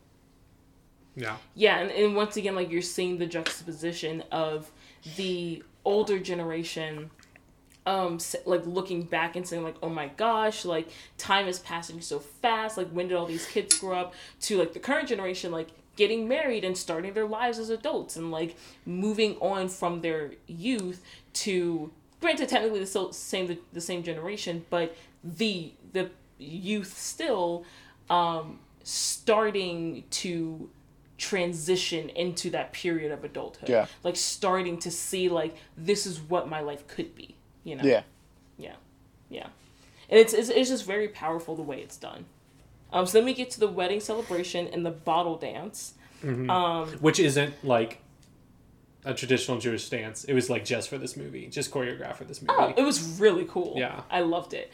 Well, yeah, because the move that they were doing, like that, the dance where you're like on your knees, like you're lunging, and then you do like the lunge and this, yeah. I'm pretty sure that's actually a more traditional like Russian dance, not necessarily a Jewish dance. I mean, they're Ukrainian, but you know what I mean. Yeah. But yeah, and so I think this is really cute scene. I love weddings and I love receptions, and I love seeing different cultural like weddings and celebrations and stuff. And this one was interesting because like we start off with, they're like giving the speeches and everything like that, and they're giving gifts. Again, solid clarinet is going on, and that should be, duly noted. And I'm glad that you are noting it, Campbell. Thank you, Raven. You're welcome.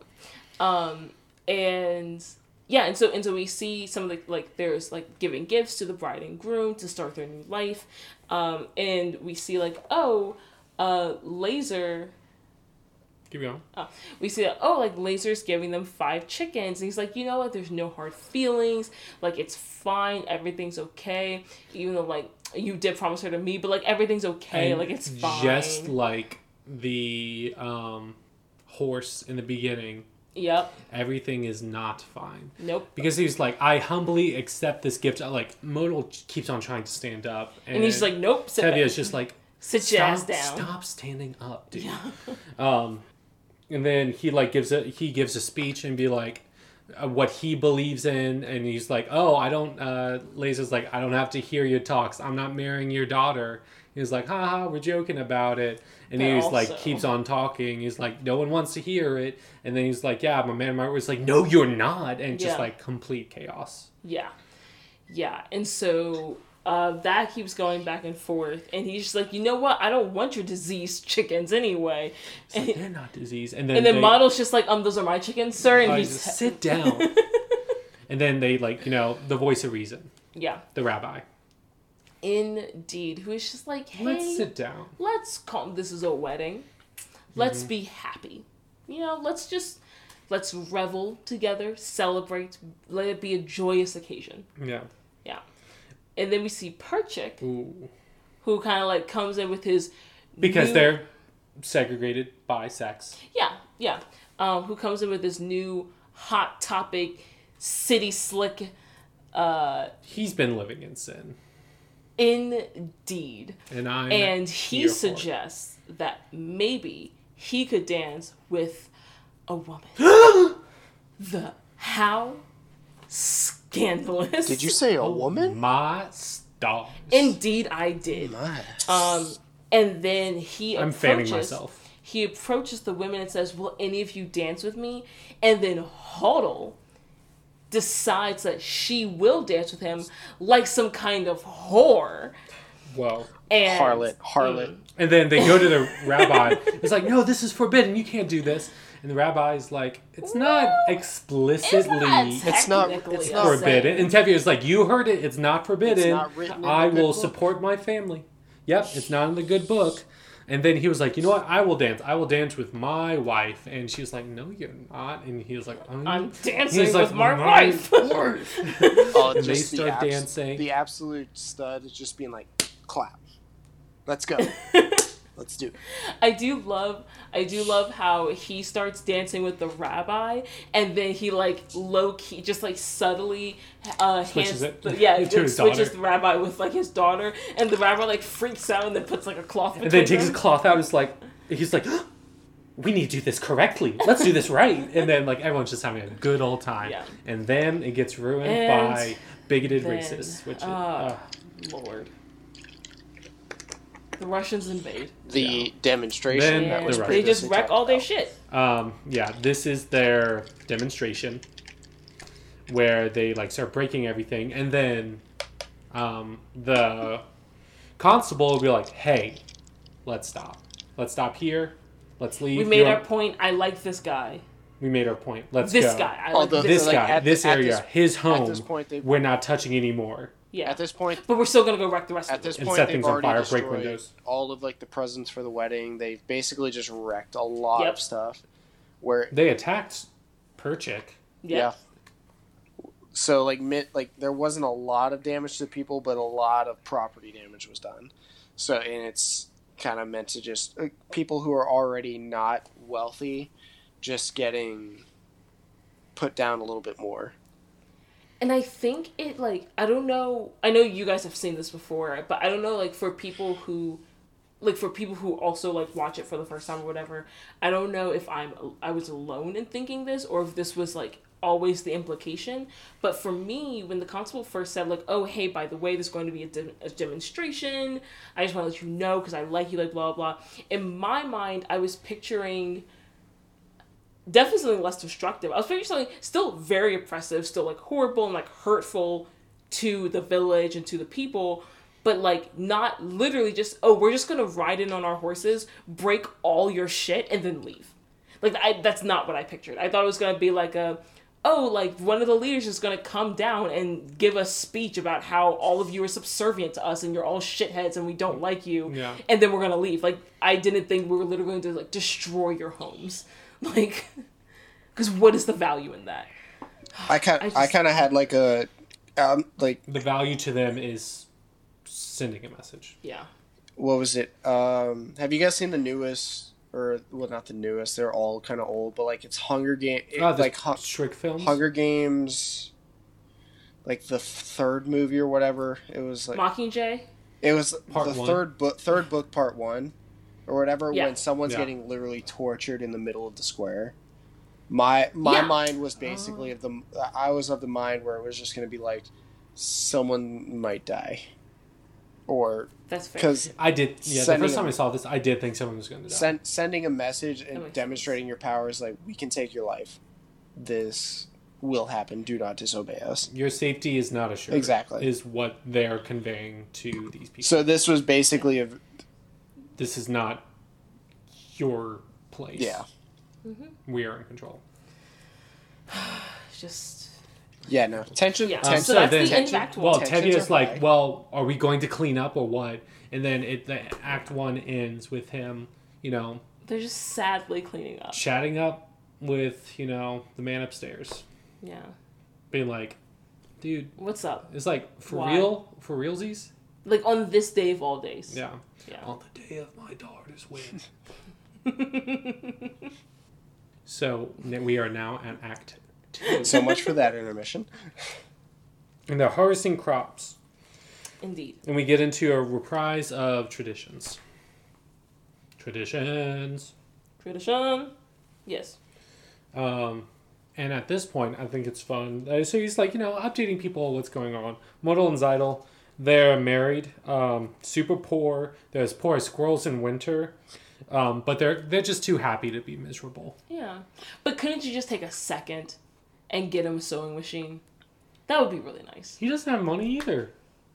No, that's what he says to God.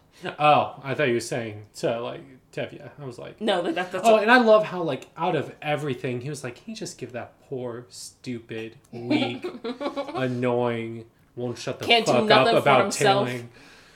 Just a sewing machine, please, because he loves him so much. Yeah. It's his son. His first son. Yeah. Because he actually is younger than him. Yeah. Unlike Laser. Horse is still not good, though, so that's Nope. a bummer. Solid. If you could fix that too, that'd be great. Solid. So solid then hair we flip, see- By the way, Raven. Thank you. Always and forever. Yeah. Then we see That was Hodel and Perchik arguing because he was like, I gotta go. the people, they call me. He has to go back to Kiev because he really wants to like fight the injustice for the working class.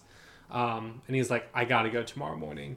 I just have to. And she was like, oh, fucking go then. If you want to leave me. And then he was like, I do have a question for you, a political question involving marriage. And she was like, is that political? And he's like, of course. Everything is political. Which everything is political. Yeah, he's like the relationship. Not in a negative way, just like as a fact. Yeah. He's like, the relationship between man and woman is of a socioeconomic base. And it's like, it's about this and it's about this. And she was like, well, also affection. He's like, yeah, that's an important parameter. And such a romantic. He's doing great with the ladies. Yeah. And she's just like, and like everything he lists, she's just like, but also affection. He's just like, yeah, sure. And then she's like, are you asking me to marry you? And he was like, theoretically. And she's like, well then... I always dreamed of it.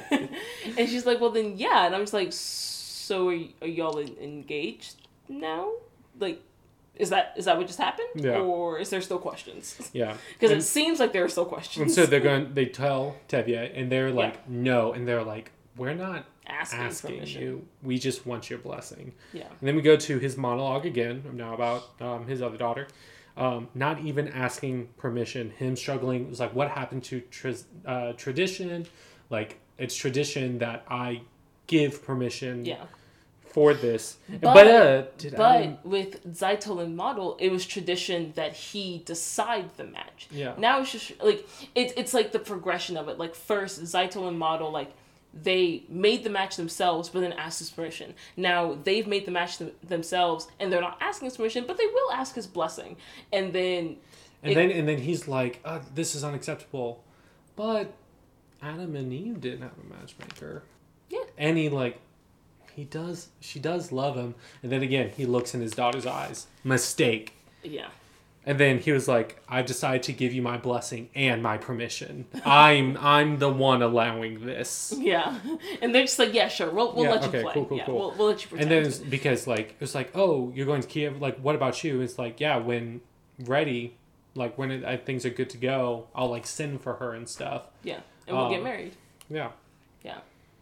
And again, he is like legitimately, even though he's upset with the way it happened, and it's probably not the match maybe he would have eventually chosen that match, but I mean, he's always a fan. Of course, he like wants her to be someone like well off, but he does really like him. He's an academic. That's something he wanted for himself. Totally okay with it. I mean, if he wasn't okay with him, I think he would have put more of a fight. Absolutely. But Perchik is a good guy. Yeah, and like he well. is legitimately considering her happiness. And he does say like one of the major deciding factors is that she is in love with him and she is happy with him.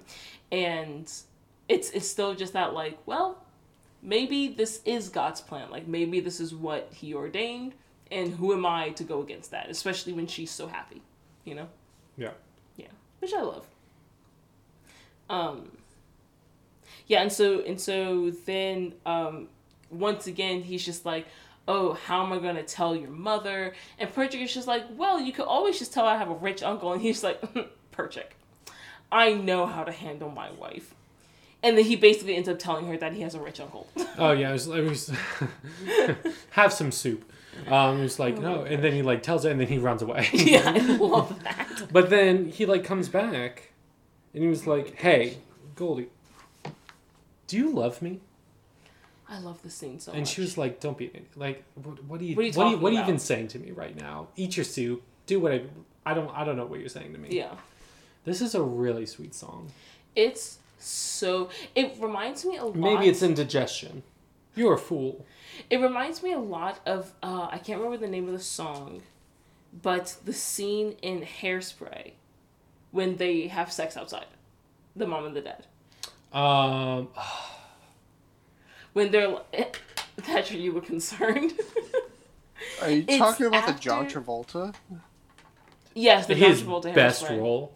When, You're timeless to me. You're timeless to me. When she thinks... And Christopher Walken. When she thinks that he cheated on her, Michelle Pfeiffer, but he didn't because she was being She was setting him up for that scene. Yes, I was trying not to be derogatory towards yes, women. Yes, even though I was earlier, but like as a joke. You did call her a whore. I did, but as a joke. But like it wouldn't have been a joke for this one, so I was like, I don't want to do that. Yeah, when she was trying to set him up to look like he was cheating on her, and then she like locked him out for a second, but then they like got back together, and then they like low-key had sex outside. Like they tried to make that's the vibe of this song, Raven says. But no, it's that same feeling of like kind of not sort of rediscovering, but just like actually stating that love, because it's just like I think it's different actually, because I feel like Your Timeless to me, it was like, this is what we've always had, we've always been like this together, but this for Golda, this is her realization. This is the first time she's allowed herself to think about love in this relationship. that's fair. They Okay. met 25 years ago during the wedding. They were both terrified. And then Yeah. she was like, "What do you mean? Do I love you? What does that even mean? I'm your Like, wife. We sleep in the same bed. I like have all your children." Yeah. And she was like, "Is that what it is?" And she was like, "Huh. Yeah, because I suppose I she do." says, if that's not love, then what is? And I think that's interesting because I think And I think when she says that, she realizes that. It's Yeah. not that she was like, "No, of course, you idiot." that's fair. She's just like, "Oh. Huh." It's like when, there's some people that to like work through their like thoughts and feelings, they need to discuss them and like talk to someone with it. Yes, I do. Yeah, 'cause we talked about it last I don't night. agree with that, but I do. So this song is what she's doing. Yeah. I love the And- fact that I have this right now on my phone, because I've been trying to like go through and match up a little bit as we've been going through, like just like scene clips and everything. And I found one of the really good ones, and it's Golda like leaning against the wall, looking into the distance with Tevye behind her, like trying to make his argument. And it's like the moment where she realizes, yes. Yeah. It was like, yes. And she was like, huh, I suppose I do. Because Love you. she's always come across this, like, throughout this movie, like, she's come across as this strong woman who's been, like, This is her duty. she's been in the background of it, but it's also, she's had these feelings as well. Yeah. And and I she just think hasn't allowed her to this point to like explore them. and let herself like consider them, because she was like, no, I'm like your wife, I milk your cow, I've like raised your children. Yeah. It's never on the forefront, but until he like directly asked, he's like, hey, do you love me? It's I really like that scene a lot. Yeah, because especially when she says it doesn't change a thing. It But doesn't. even so, after 25 years, it's nice to know. Especially because it's her saying that. Yeah. Because she's saying like, oh yeah, like it's like it doesn't change anything, but it changes everything. She's like, heh. Yeah. And then we get to Perchik, who's protesting, leading a protest, trying to, express to the students, the workers, things ain't right. Yeah, and so you see like the Russian soldiers just kind of just like watching, just like, where's this gonna go? How are we gonna break this up? Yeah. And then like, they start scouting. People are getting like hurt, like attacked. Yeah. Perchik, you don't have to carry the flag. No, You don't but have he to, wants to. He wants to. I mean, then he drops it and someone else picks it up for Yeah. him. And I was like, oh, that's nice. Look at that. But yeah, then we go to Zydel and Yenta. And Yenta is like, oh, funny story. I just went to the post office. And Zydel was like, oh, good for you. Let me get the fuck out of here. Yeah, I know what I mean. Yeah. And he's like, oh yeah, I saw that Perchik had a letter for your sister. It's like, oh good, she was looking for it. I'll tell her. And she was like, no need. I have it right here. And she was like, okay. Okay. And she's like, is this opened? And she was She's like, it just happened to be opened, and she's like, okay. and Yenta was like, people. Yeah. Yeah, and so then we kind of cut to see Huddle and Tevye at the train station. Oh, this was And- such an emotional. This Oh isn't my like gosh. just like Sunrise Sunset. It's a song that like made me really like, really consider my feelings related to like what they were talking about. Yeah. Yeah. So this is presumably the time that Perchik is like sending for her, and they're going to go get married, and because he is in jail. Yep. In Siberia. And Tevye's just like, he's in the gulag. Like, he's like, what kind of trouble is he in? Like, are you going to tell me? Like, what is this? Like, how serious is it? Like, blah blah blah. And she's just like, well, he's in a settlement in Siberia. Yeah. And he's just like, Siberia. He's like, but no, he's innocent. He's like, he has troubles though. That doesn't mean he's innocent. And she was like, excuse you. How about them good book apples thrown back at you, Dad? And he was like, no, I guess you're right. Those you are correct. It's like Moses wasn't like. She was like, what about Moses? And he was like, damn it. Facts. Fuck. She learned too much. Don't come at me with your facts. And your logic. How dare you tell me my words for your betterment? And so then we get into the song Far From the Home I Love. Ugh. And this is basically her saying, like, it's not even necessarily that I want to leave this place. Like, I do, like, this is my home, and I love you, and I love having grown up here, and, like, this is everything that I know, but, and because she says, like, who could have known a man would, or something along those lines. I don't think I wrote it down exactly right, but who could have known a man would come who would change the shape of my dreams? Like, literally saying, like, yeah, like, there was a time I would have been happy staying here in the home that I love forever and just, like, eking out a living here. But then he came along, and before I knew it, like, everything I wanted changed. Not saying that I still don't love this, because I do, with my entire being. So, like, it's still my home, it's my family, it's everything that I've known up until this point. But now I also love him. Yeah. And I like, she has to go, because she says, there with my love, I am home. I love that. This song, oh my gosh, I love so much.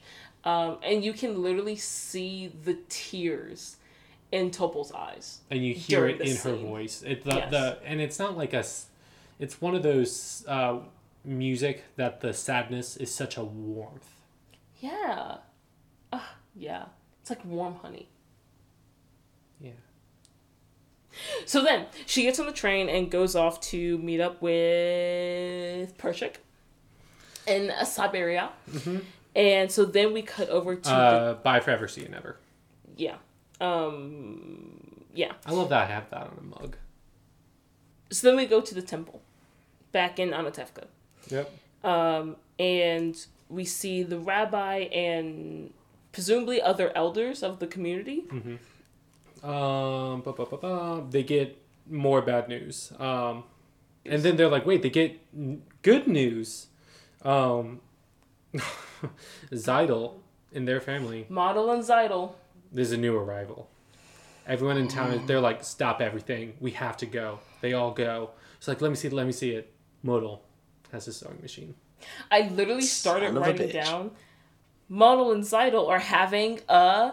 And then I had to cross it out and put down, they got a sewing machine. And I love how, even for like this is what I was talking about, like, together they celebrate their joys of individuals in this community is everyone's. Yeah. They are so happy for him and so excited and so ready for him to shut the fuck up about it. And like, they was like, let me show you, look how fast it is. And they're like, ooh, ah. And I loved when he was like, oh, Rabbi, is there a blessing for a sewing machine? He was like, there's a blessing for everything. I love this Rabbi. Oh my gosh. He's a cheeky fella. Yeah. And then 100% just ran. Oh yeah, that's the scene. That's where you stop.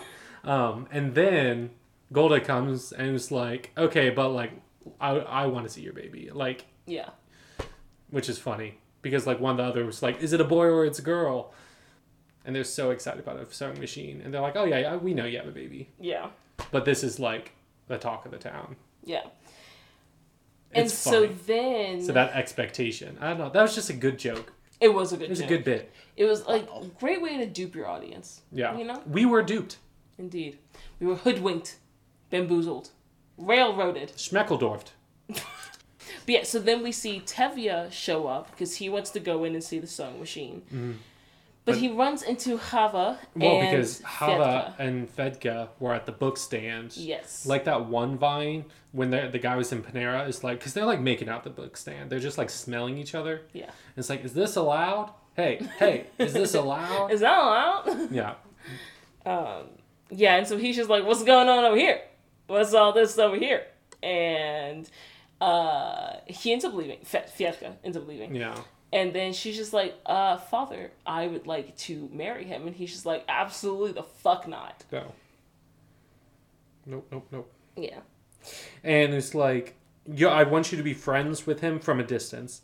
And, like, just can't get over the religious differences. And then she was like, but we... And he's like, we? We what? No. And it's very, like, what's the... How he's like... You know, he's like, absolutely not. I never speak of this again. I swear to God. Never speak of it again. And she, like, goes off. He walks away. Well... Also, so one of the things he says during this scene, when she's, like, trying to, like, justify it to him, and he's just like, it would never work, like, it doesn't make sense, you come from completely different... That's why it's like, we think it would work. Yeah, and he says, a bird may love a fish, but where would they build a home together? And this is a concept, like, the reason I wrote down this quote is because this... What if a bird is like a duck? True. But this is a concept that, like, I feel like is a common... tool, like, strategy, I guess, is like in theory, like, that saying or that thought is like, it seems logical, but it's like, of course they're going to have their issues, like, and that's my thing, like, in interfaith or interracial or, like, intercultural relationships, there are always going to be things that you're never going to agree on. There's always going to be things that you're never going to understand about the other, and there's going to be places that you have to meet in the middle. It doesn't mean that it's unworkable. I guess the problem with that kind of thinking, one, in retrospective to the way this is cast, again, it's 1904. Things are very much, this is the way they are. This is tradition. Yep. Yeah. This is the way they are. And then the other thing is also, it depends on how people are willing to change and how it depends, like, it's how people are suspect to change, I guess, is the way it is. Like, are you willing to accept this, or are you not willing to accept this? And it varies from person to person, and it's just, in this manner, he's gone through so much change already, considering there was a match for his eldest daughter, Zytel, and Laser Wolf, which was changed through her feelings, which was new to him still. Same thing for his middle daughter, but a little bit different because this other guy came in and it was completely different. It was a lot of different, like, it's two completely different situations. And this is where the snowball is really taking effect. Yeah.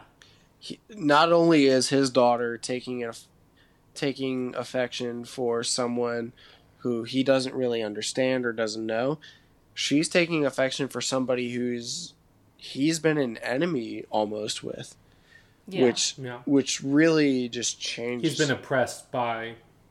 Yeah. You could tell from the wedding scene, which obviously you would have bad blood with, but yeah, even his friend, how he talks to him, it's like, oh yeah, I'm we're friends, I'm friendly with you, but in his mind, because I don't have another choice. Yeah, and if he has been given the choice for that, I understand his character is like, absolutely not. Yeah, and that's also something I think, again, like, the fact that the difference between this relationship is primarily the religion aspect, again, is it's important the way they framed his relationship with his faith up until now, because again, like, with where he's just like, he can't turn his back on his faith. Like, he's like, I can change my views on wanting a rich man, I can change my views on wanting them to ask me permission, I can change my views on all these things, but I can't change my views on my beliefs and my religion and my faith, and I feel like that's what I have to do to accept this union. Yeah. Yeah. So moving right along. Yes. We get to so then we see Golda, and she goes to the Russian Orthodox Church, and she's like hiding herself, but totally distraught.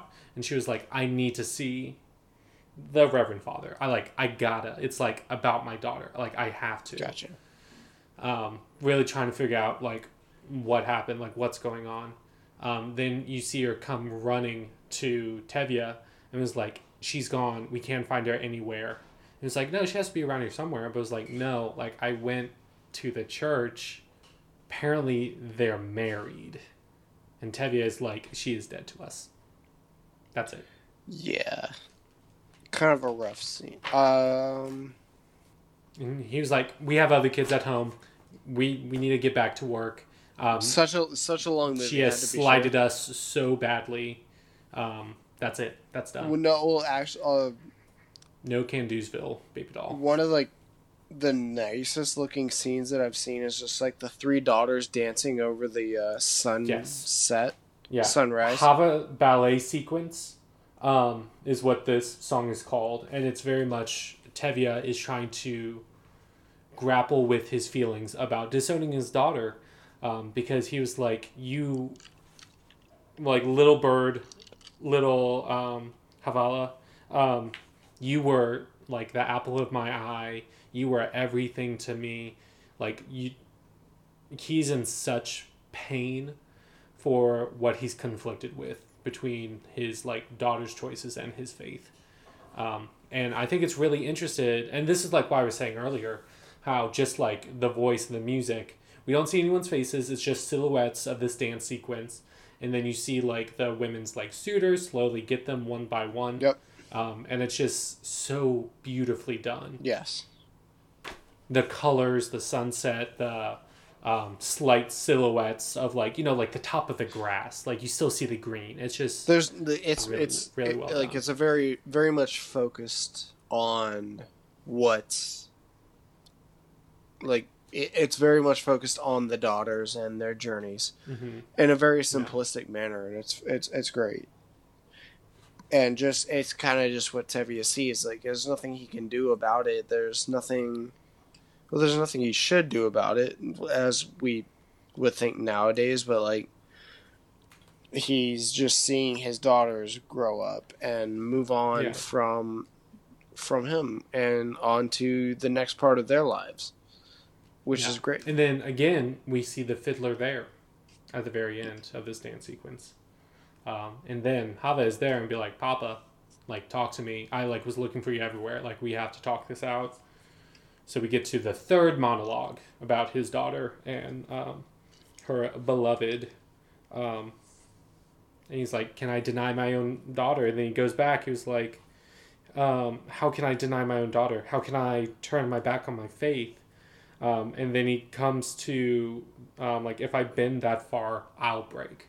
If I bend so far with, like, the traditions that I hold so dear to me, I will not be me. Incorrectly so, but that's the conclusion he reached. He's like, there's it's 19. He's like, on the other hand, there is no other hand. And he's like, no. I think the technical term for this kind of like literary element would be a total bummer. Did you say a total bummer? Yes, I did. I believe it's the technical term. A downer. If you let me be a little colloquial. Well, I never judged you for that before. Absolutely. Yeah. I get all my terms from you, so. That's fun. And then, so that's it. He walks away. And then, so all of his daughters have essentially, like, moved on. Except for his last two. Except for his last two, which are obviously way too young for this kind of thing. Oh, yeah. Yenta's there with, like, two really young boys. And there's, like, aren't they, like, a little young for this? It's like, they don't have to get married now. They just got to start talking. But, like, if you lock it down now, you don't have to worry about it. Yeah, no. But essentially that, and then eventually the events of his family have caught up to him a little bit. And now the events of the world around him. Of the world are coming around him, which is them being evacuated from their town. Mm-hmm. Yeah. Nicholas II, his edict, or for all the Jewish people in these lands to leave, or they will force them out. Yeah. So this is when he's like talking to the constable. He was like, "What do you mean?" And the constable's like, "No, I like you like I'm trying to be your friend." He's like, "You're not." He's like, "Well, you're telling me to leave my land. As of right now, this is still my land. Get the fuck out of my face." Yeah. Like, it's just getting... tensions are really just getting higher and higher, and it's just not a good situation for anybody right now. No, because they have 3 days to do this, and some of the townsfolk are like, "What if we fight back? Eye for an eye, tooth for a tooth." Then the whole world would be and eyeless Tevye- and toothless. Yeah, blind and toothless. Tevye was like, wait, we can't do that. And they're arguing, and the rabbi was like, "Hey, guys, we gotta pack. We have packing to do." Yeah, very much. Because I think it was Avram or Modal that I was saying is like, wouldn't it be like a great time for our, the Messiah, for like the second coming, for our Savior to come?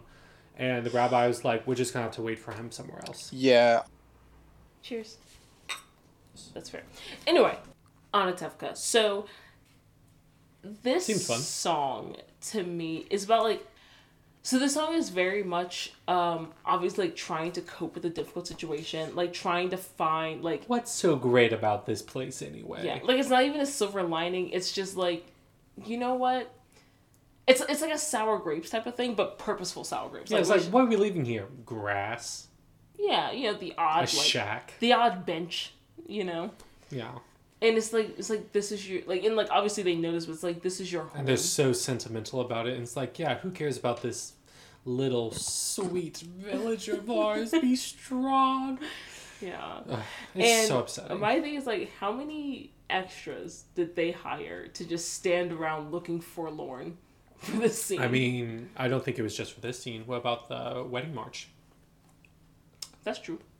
So this song is basically them saying like, hey, we're being forced out of our home, and there's literally it's just a place. There's literally nothing we can do about it. We might as well like sort of make the best of it. Like, we can like That's all you can do. It's all you can do. Like, there's nothing they can do to stop this. It's just, well, I'm not gonna miss this thing about it. Like this wasn't too great. Everything else I loved though. No.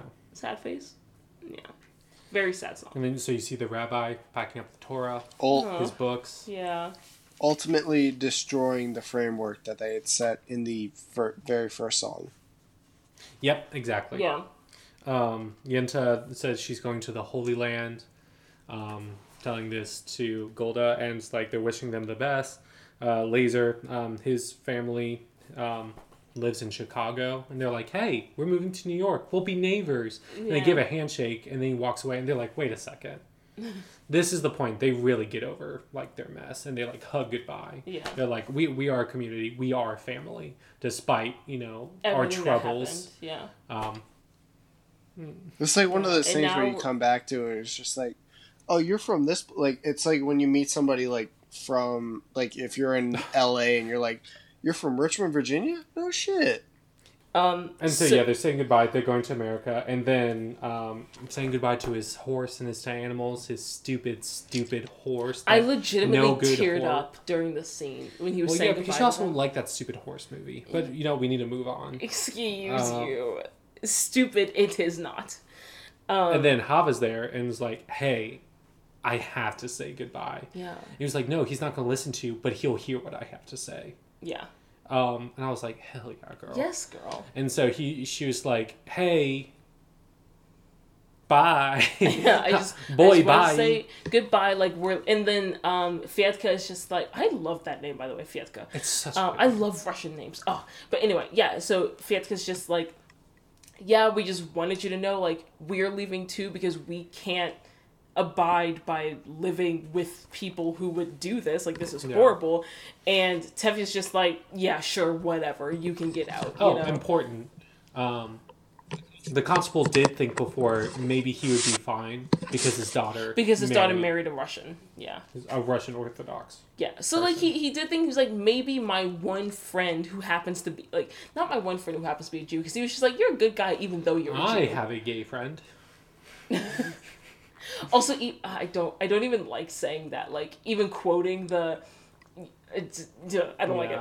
I don't like the words coming out of my mouth. But and then it's like not saying anything, and then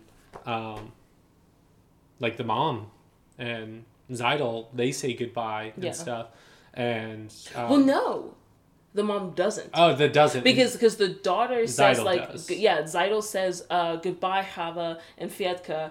And then the dad is just like, and God be with you. And then she looks at the mom, and the mom just, like, nods, like, yes, say it. No. But, like, Golda doesn't actually say anything without... That's true. You're right. Yeah. Yeah. She stands by her man. Which is... And then it's like... And so, maybe. you know, it's like, we'll write to you in America. We're going to be here and stuff. And it's like, okay, they're fine.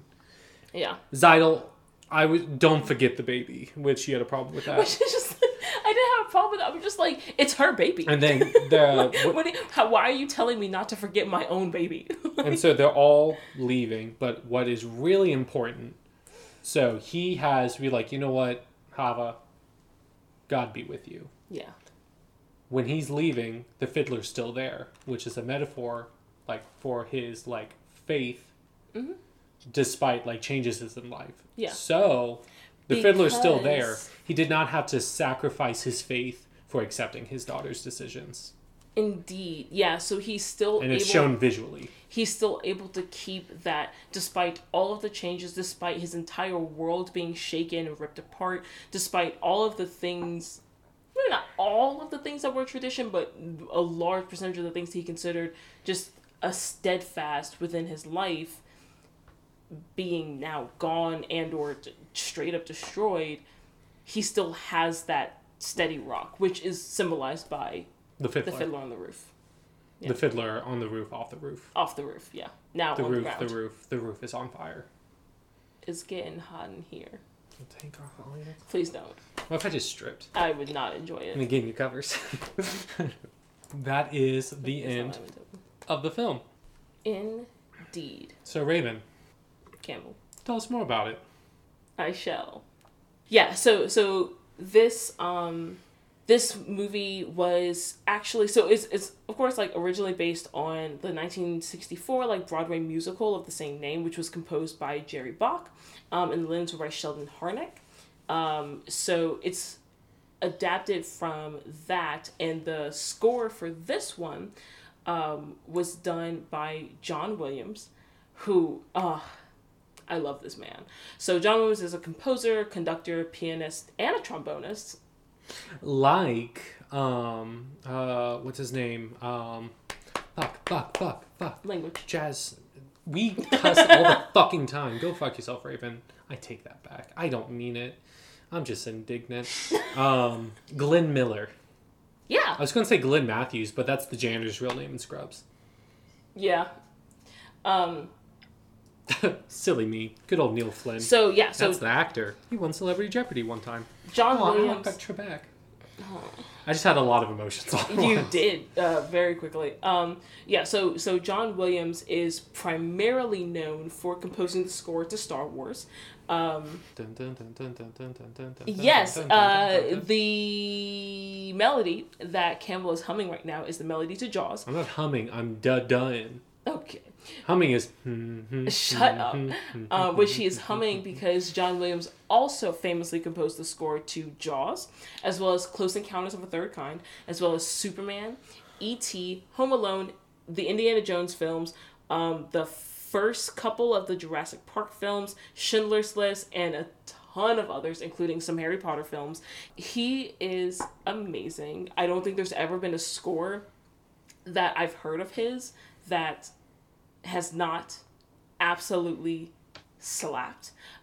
He's gotten like the American Film Institute selected his score to like the 1977 Star Wars like Episode 1 as like the greatest film score of all time. He's considered one of the greatest film composers of all time. And yeah, so Jerry Bach was also involved in the development of the music for the film adaptation of Fiddler on the Roof. So he also worked... In the 1964 musical on Broadway. And in the film version. Yeah. So John Williams worked on the composition for the 1971 film version of Fiddler on the Roof. Jerry Bach, he collaborated with on the film version, and Jerry Bach was also the primary composer for the 1964 Broadway version. So Jerry Bach, we'll get into him a little bit. So he is a musical theater composer. So he's been theater. You do it way better. I can't do the note. It hurts my throat. But you do it so well. You gotta commit. I hadn't read this part yet. But yeah, so Jerry Bach was involved in the original production of Fiddler on the Roof as well as the film adaptation. So he actually won a Tony Award as Best Composer and Lyricist for the Broadway version of Fiddler on the Roof. He's also worked on a number of other things, including Fiorello, which is one of his primary best well-known works, for which he received a Tony Award, a Pulitzer Prize, and a New York Drama Critics Circle Award. And he's gotten a Daytime Emmy. He's gotten 3 Tonys. What did he get the Daytime Emmy for? He got the Daytime Emmy. What's the category? For Outstanding Original Song in Children Shows and Animation. For what piece of work? For the work Wonder Pets. Which... That's dope as fuck. Come on, guys. That's the coolest thing I've ever heard. Right? So, yeah, 2 fantastic people working on this, which I think, as much as we talked about the music throughout this episode and, how much the music, not only expresses a certain emotion, but physically makes you feel a specific emotion. This is why, because they got incredibly talented people to work on this, including one of the people who's involved in the original production of it, who understands the development of the story and how it was kind of originally meant to be produced, and then John Williams, who just is who is a legend in and of himself. So anyway, now we will be giving a treat in quotation marks for heavy quotations. Danny Boy. Who has never heard either of us played any instruments. I don't believe. No, you've heard me play the ukulele. I've heard you casually just playing in the living room. In the living room for 120, yeah. But we will be playing a few selections for Fiddler on the Roof. Ooh. Specifically Traditions and If I Were a Rich Man. With so excited for this. Raven on the violin, who has a very difficult part because this is a very violin-heavy musical. I am only confident in my ability to play the first 20 measures. And I will be playing the piano, which... Of a 4-piece song. Or 4-page song. 4-page song. Anyway... I was looking for my violin. Anyway, we'll be right back. I'll hand you your violin. Be right back. My violin?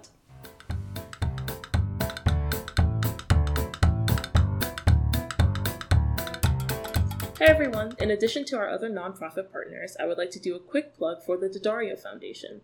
The Daddario Foundation is a nonprofit grant-making organization that provides monetary and product support to high-quality music instruction programs on the front line to improve access to music education.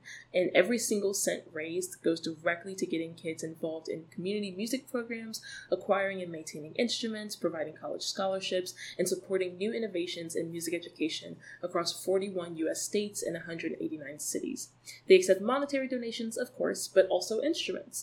So if you have an old instrument that you no longer use, please consider donating it to the Daddario Foundation, where they can get it into the hands of a student in need. However you're able to contribute, you can go to daddariofoundation.org/about/donate. That is Daddario Foundation, DADDARIO, foundation.org/about/donate. Now please enjoy the sultry sounds of me and Campbell destroying music. What? Why did you stop? Because I did stop. We were stopping at 36. I don't continue to play. No, but you stopped when I was at 26. I stopped at 29. You know what? The chord notes in 22, I played half notes. And from thenceforth, the 8th note you were playing as chord notes. Yep. That's okay. Can we just start at 36?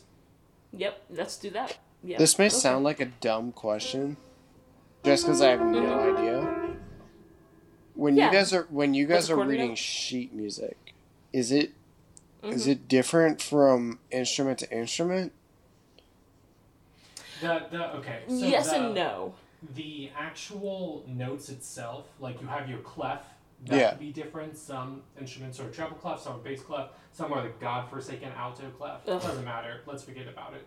But so like treble clef, like the higher instruments, not like the bass instruments, the notes are the same position. However, some notes are transposed differently. And what that means is, say I play a concert B flat. So you direct the orchestra to all play a concert B flat. That is the frequency that will be playing for that note. A B flat for a violin is a C for a clarinet. Which is gross to me. So there will be, I mean, if you're just like reading like a staff of music without an instrument, you'll be like, oh, that's an F, that's a G, that's an A, that's all the same. However, if different instruments are brought into the mix, if they are transposed differently, say someone may be playing in the key of C, say if Raven was playing in the key of C, so no sharps or flats in the key signature, and I was playing clarinet, I'd be playing the key of D, I believe. I don't understand clarinets enough So to I think know it would that. have a C sharp and an F sharp. So we would have it changes different the instructions notes to play. that you're playing. Yes, Yeah. it changes like the notes for for Oh, the key okay. signature. Yeah. Measure 38. I didn't write this. What is that? It's like you're like going in between. So it's the like a two notes. tremolo? I guess so, but like written out. Okay, I'm just not used to seeing tremolos denoted that way. And I've never seen a tremolo, so Okay, this yeah. is what MuseScore like had, and I was like hoping you would know, but That's fine. it is a tremolo. It probably is. I've just never... Wait, but that doesn't even make sense because those are half notes. Those are written as half notes. So back and forth to the so it's Oh, the tremolo. no. See, so I know what you're thinking. That's not what a tremolo is. Oh, okay. So if I were playing this as what I thought it was, it would sound like... Oh. That's what I'm thinking. You're But that supposed doesn't to make go- sense because there's 4 half notes per measure. Yeah, so you would go in between those two notes. That's a For I trill. hate you, motherfuckers. Okay, see that's why I'm confused because trills we have a different Same. definition. So I've never seen this musical marking before. but the to my trill- knowledge. But I'm just gonna play it that way because I don't know how else to play that. I mean that's what it like supposed to sound like. I think. Okay, cool.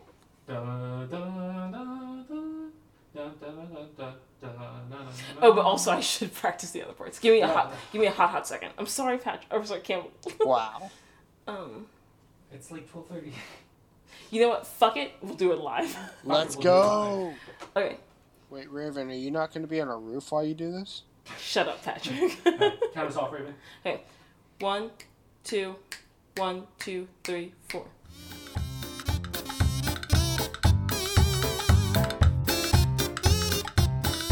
I felt more proud of that than any performance we've ever done on this podcast. Nice. All right, let's go back to 150 at 50. Okay, so 1, 2, 3, 4, right? Yep. Okay. 1, 2, 1, 2, 3, 4.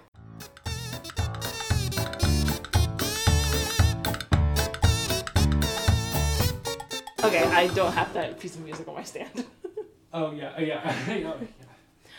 I love this so much. Yeah, it's a really fun one. Oh so my let's start the gosh. double bars. Yes.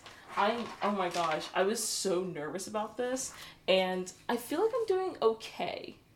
We'll do that, but we'll stop at 160, 76, 70. We'll stop at 78 after the fermatas. Sonatas. Fermatas. Fermata. Fermata. What's fermata with you? We'll stop at the fermatas. Do whatever you want for 76 and then the fermatas, because it'll just be you, and I'll just follow you. Okay, so we're starting at the double bars, and we're going until the fermatas. Yeah. Well, we'll play through the fermatas. Yeah, until the 150 tempo again. Yeah. And then my music gets hard. Okay. 1, 2, 1, 2, 3, 4.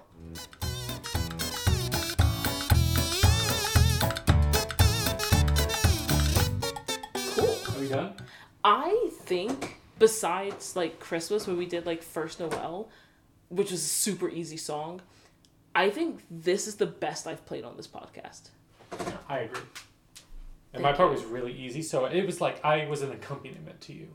Yeah, and I really enjoyed it. As opposed to like a duet like we normally do. Yeah. Campbell, how would you rate this musical? I'd give this an 8 out of 10. I agree. I think I would give it an 8.5 or a 9. Raven. We're here right now. Indeed. But we're not always here right now. On December 16th, 12:41 a.m. I was about to say your address, but I'm not going to do that. In your bedroom. Mm-hmm. If we're not here, where can you find us?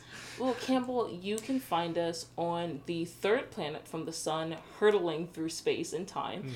Mm-hmm. More specifically, if you really want to get granular with the details, you can find us... The nitty-gritty. You can find us on many different podcast platforms, including like Google Podcasts, Spotify, Stitcher, Podbean. I'm going to try to find some more obscure ones that every week I can say like different ones. Bullhorn. Yes, that one. Also, I think Pandora now, iHeartRadio. Yes. Amazon Podcasts. Bunch of different places.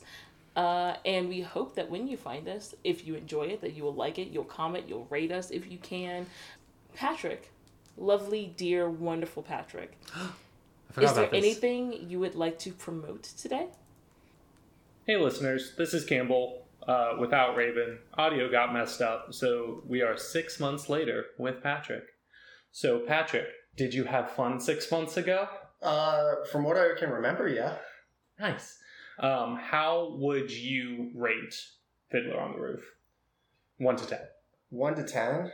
I don't know. I think I would err on the side of like it feels a little played out sometimes because it is like the common high school play that everyone does, but I do enjoy the story, and I do like how easily accessible it is. I'm pretty sure I mentioned that 6 months ago. Well, we're gonna find out 2 days from now.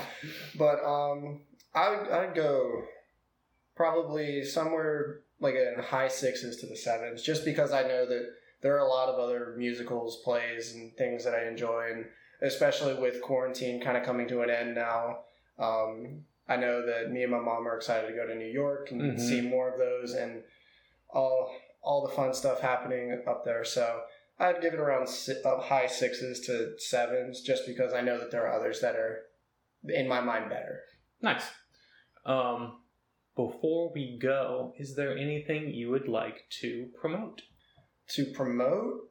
On the side of like musicals and plays, the play The Band Goes Wrong, or The Play Goes Wrong, I believe it is. I can't think of the title right away, but it was one of... Google both, y'all. Absolutely, yeah.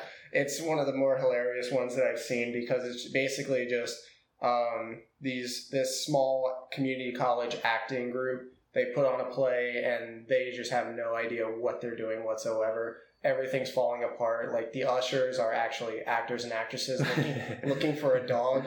And they'll call someone up on stage, and like they'll have to hold up falling props, and like one will fall, and they'll look at him. It sounds perfectly chaotic. Exactly, and just everything falls apart as it goes along. It's definitely a must watch, must find. Have to do that. Other than that, just promoting summer. Let's get to it. Let's have a good time. Nice. So if you do like us enough, the best way and easiest way to support us is to, rate us 5 stars if you think we deserve 5 stars, and comment. The more people they do that, the more people will see us, and the more people see us, the more people will see the information and message of different music education programs we're working with and trying to support. If you have any musical recommendations, comments, concerns, cocktail recommendations, you can email us at boozicles@gmail.com or follow us on Instagram at boozicles. I will be posting more fun Photoshop stuff. So, yeah. Yeah, also, if you have musicals and cocktails that go with the musicals, you guys should do that too. Yeah, big fan. Big fan of all that. So, yeah. Go team. Go team. Bye, y'all. And I think with that, we're done. Fiend. Ow! I pushed her. See ya, everyone. That was so rude. I think we needed something, and I panicked.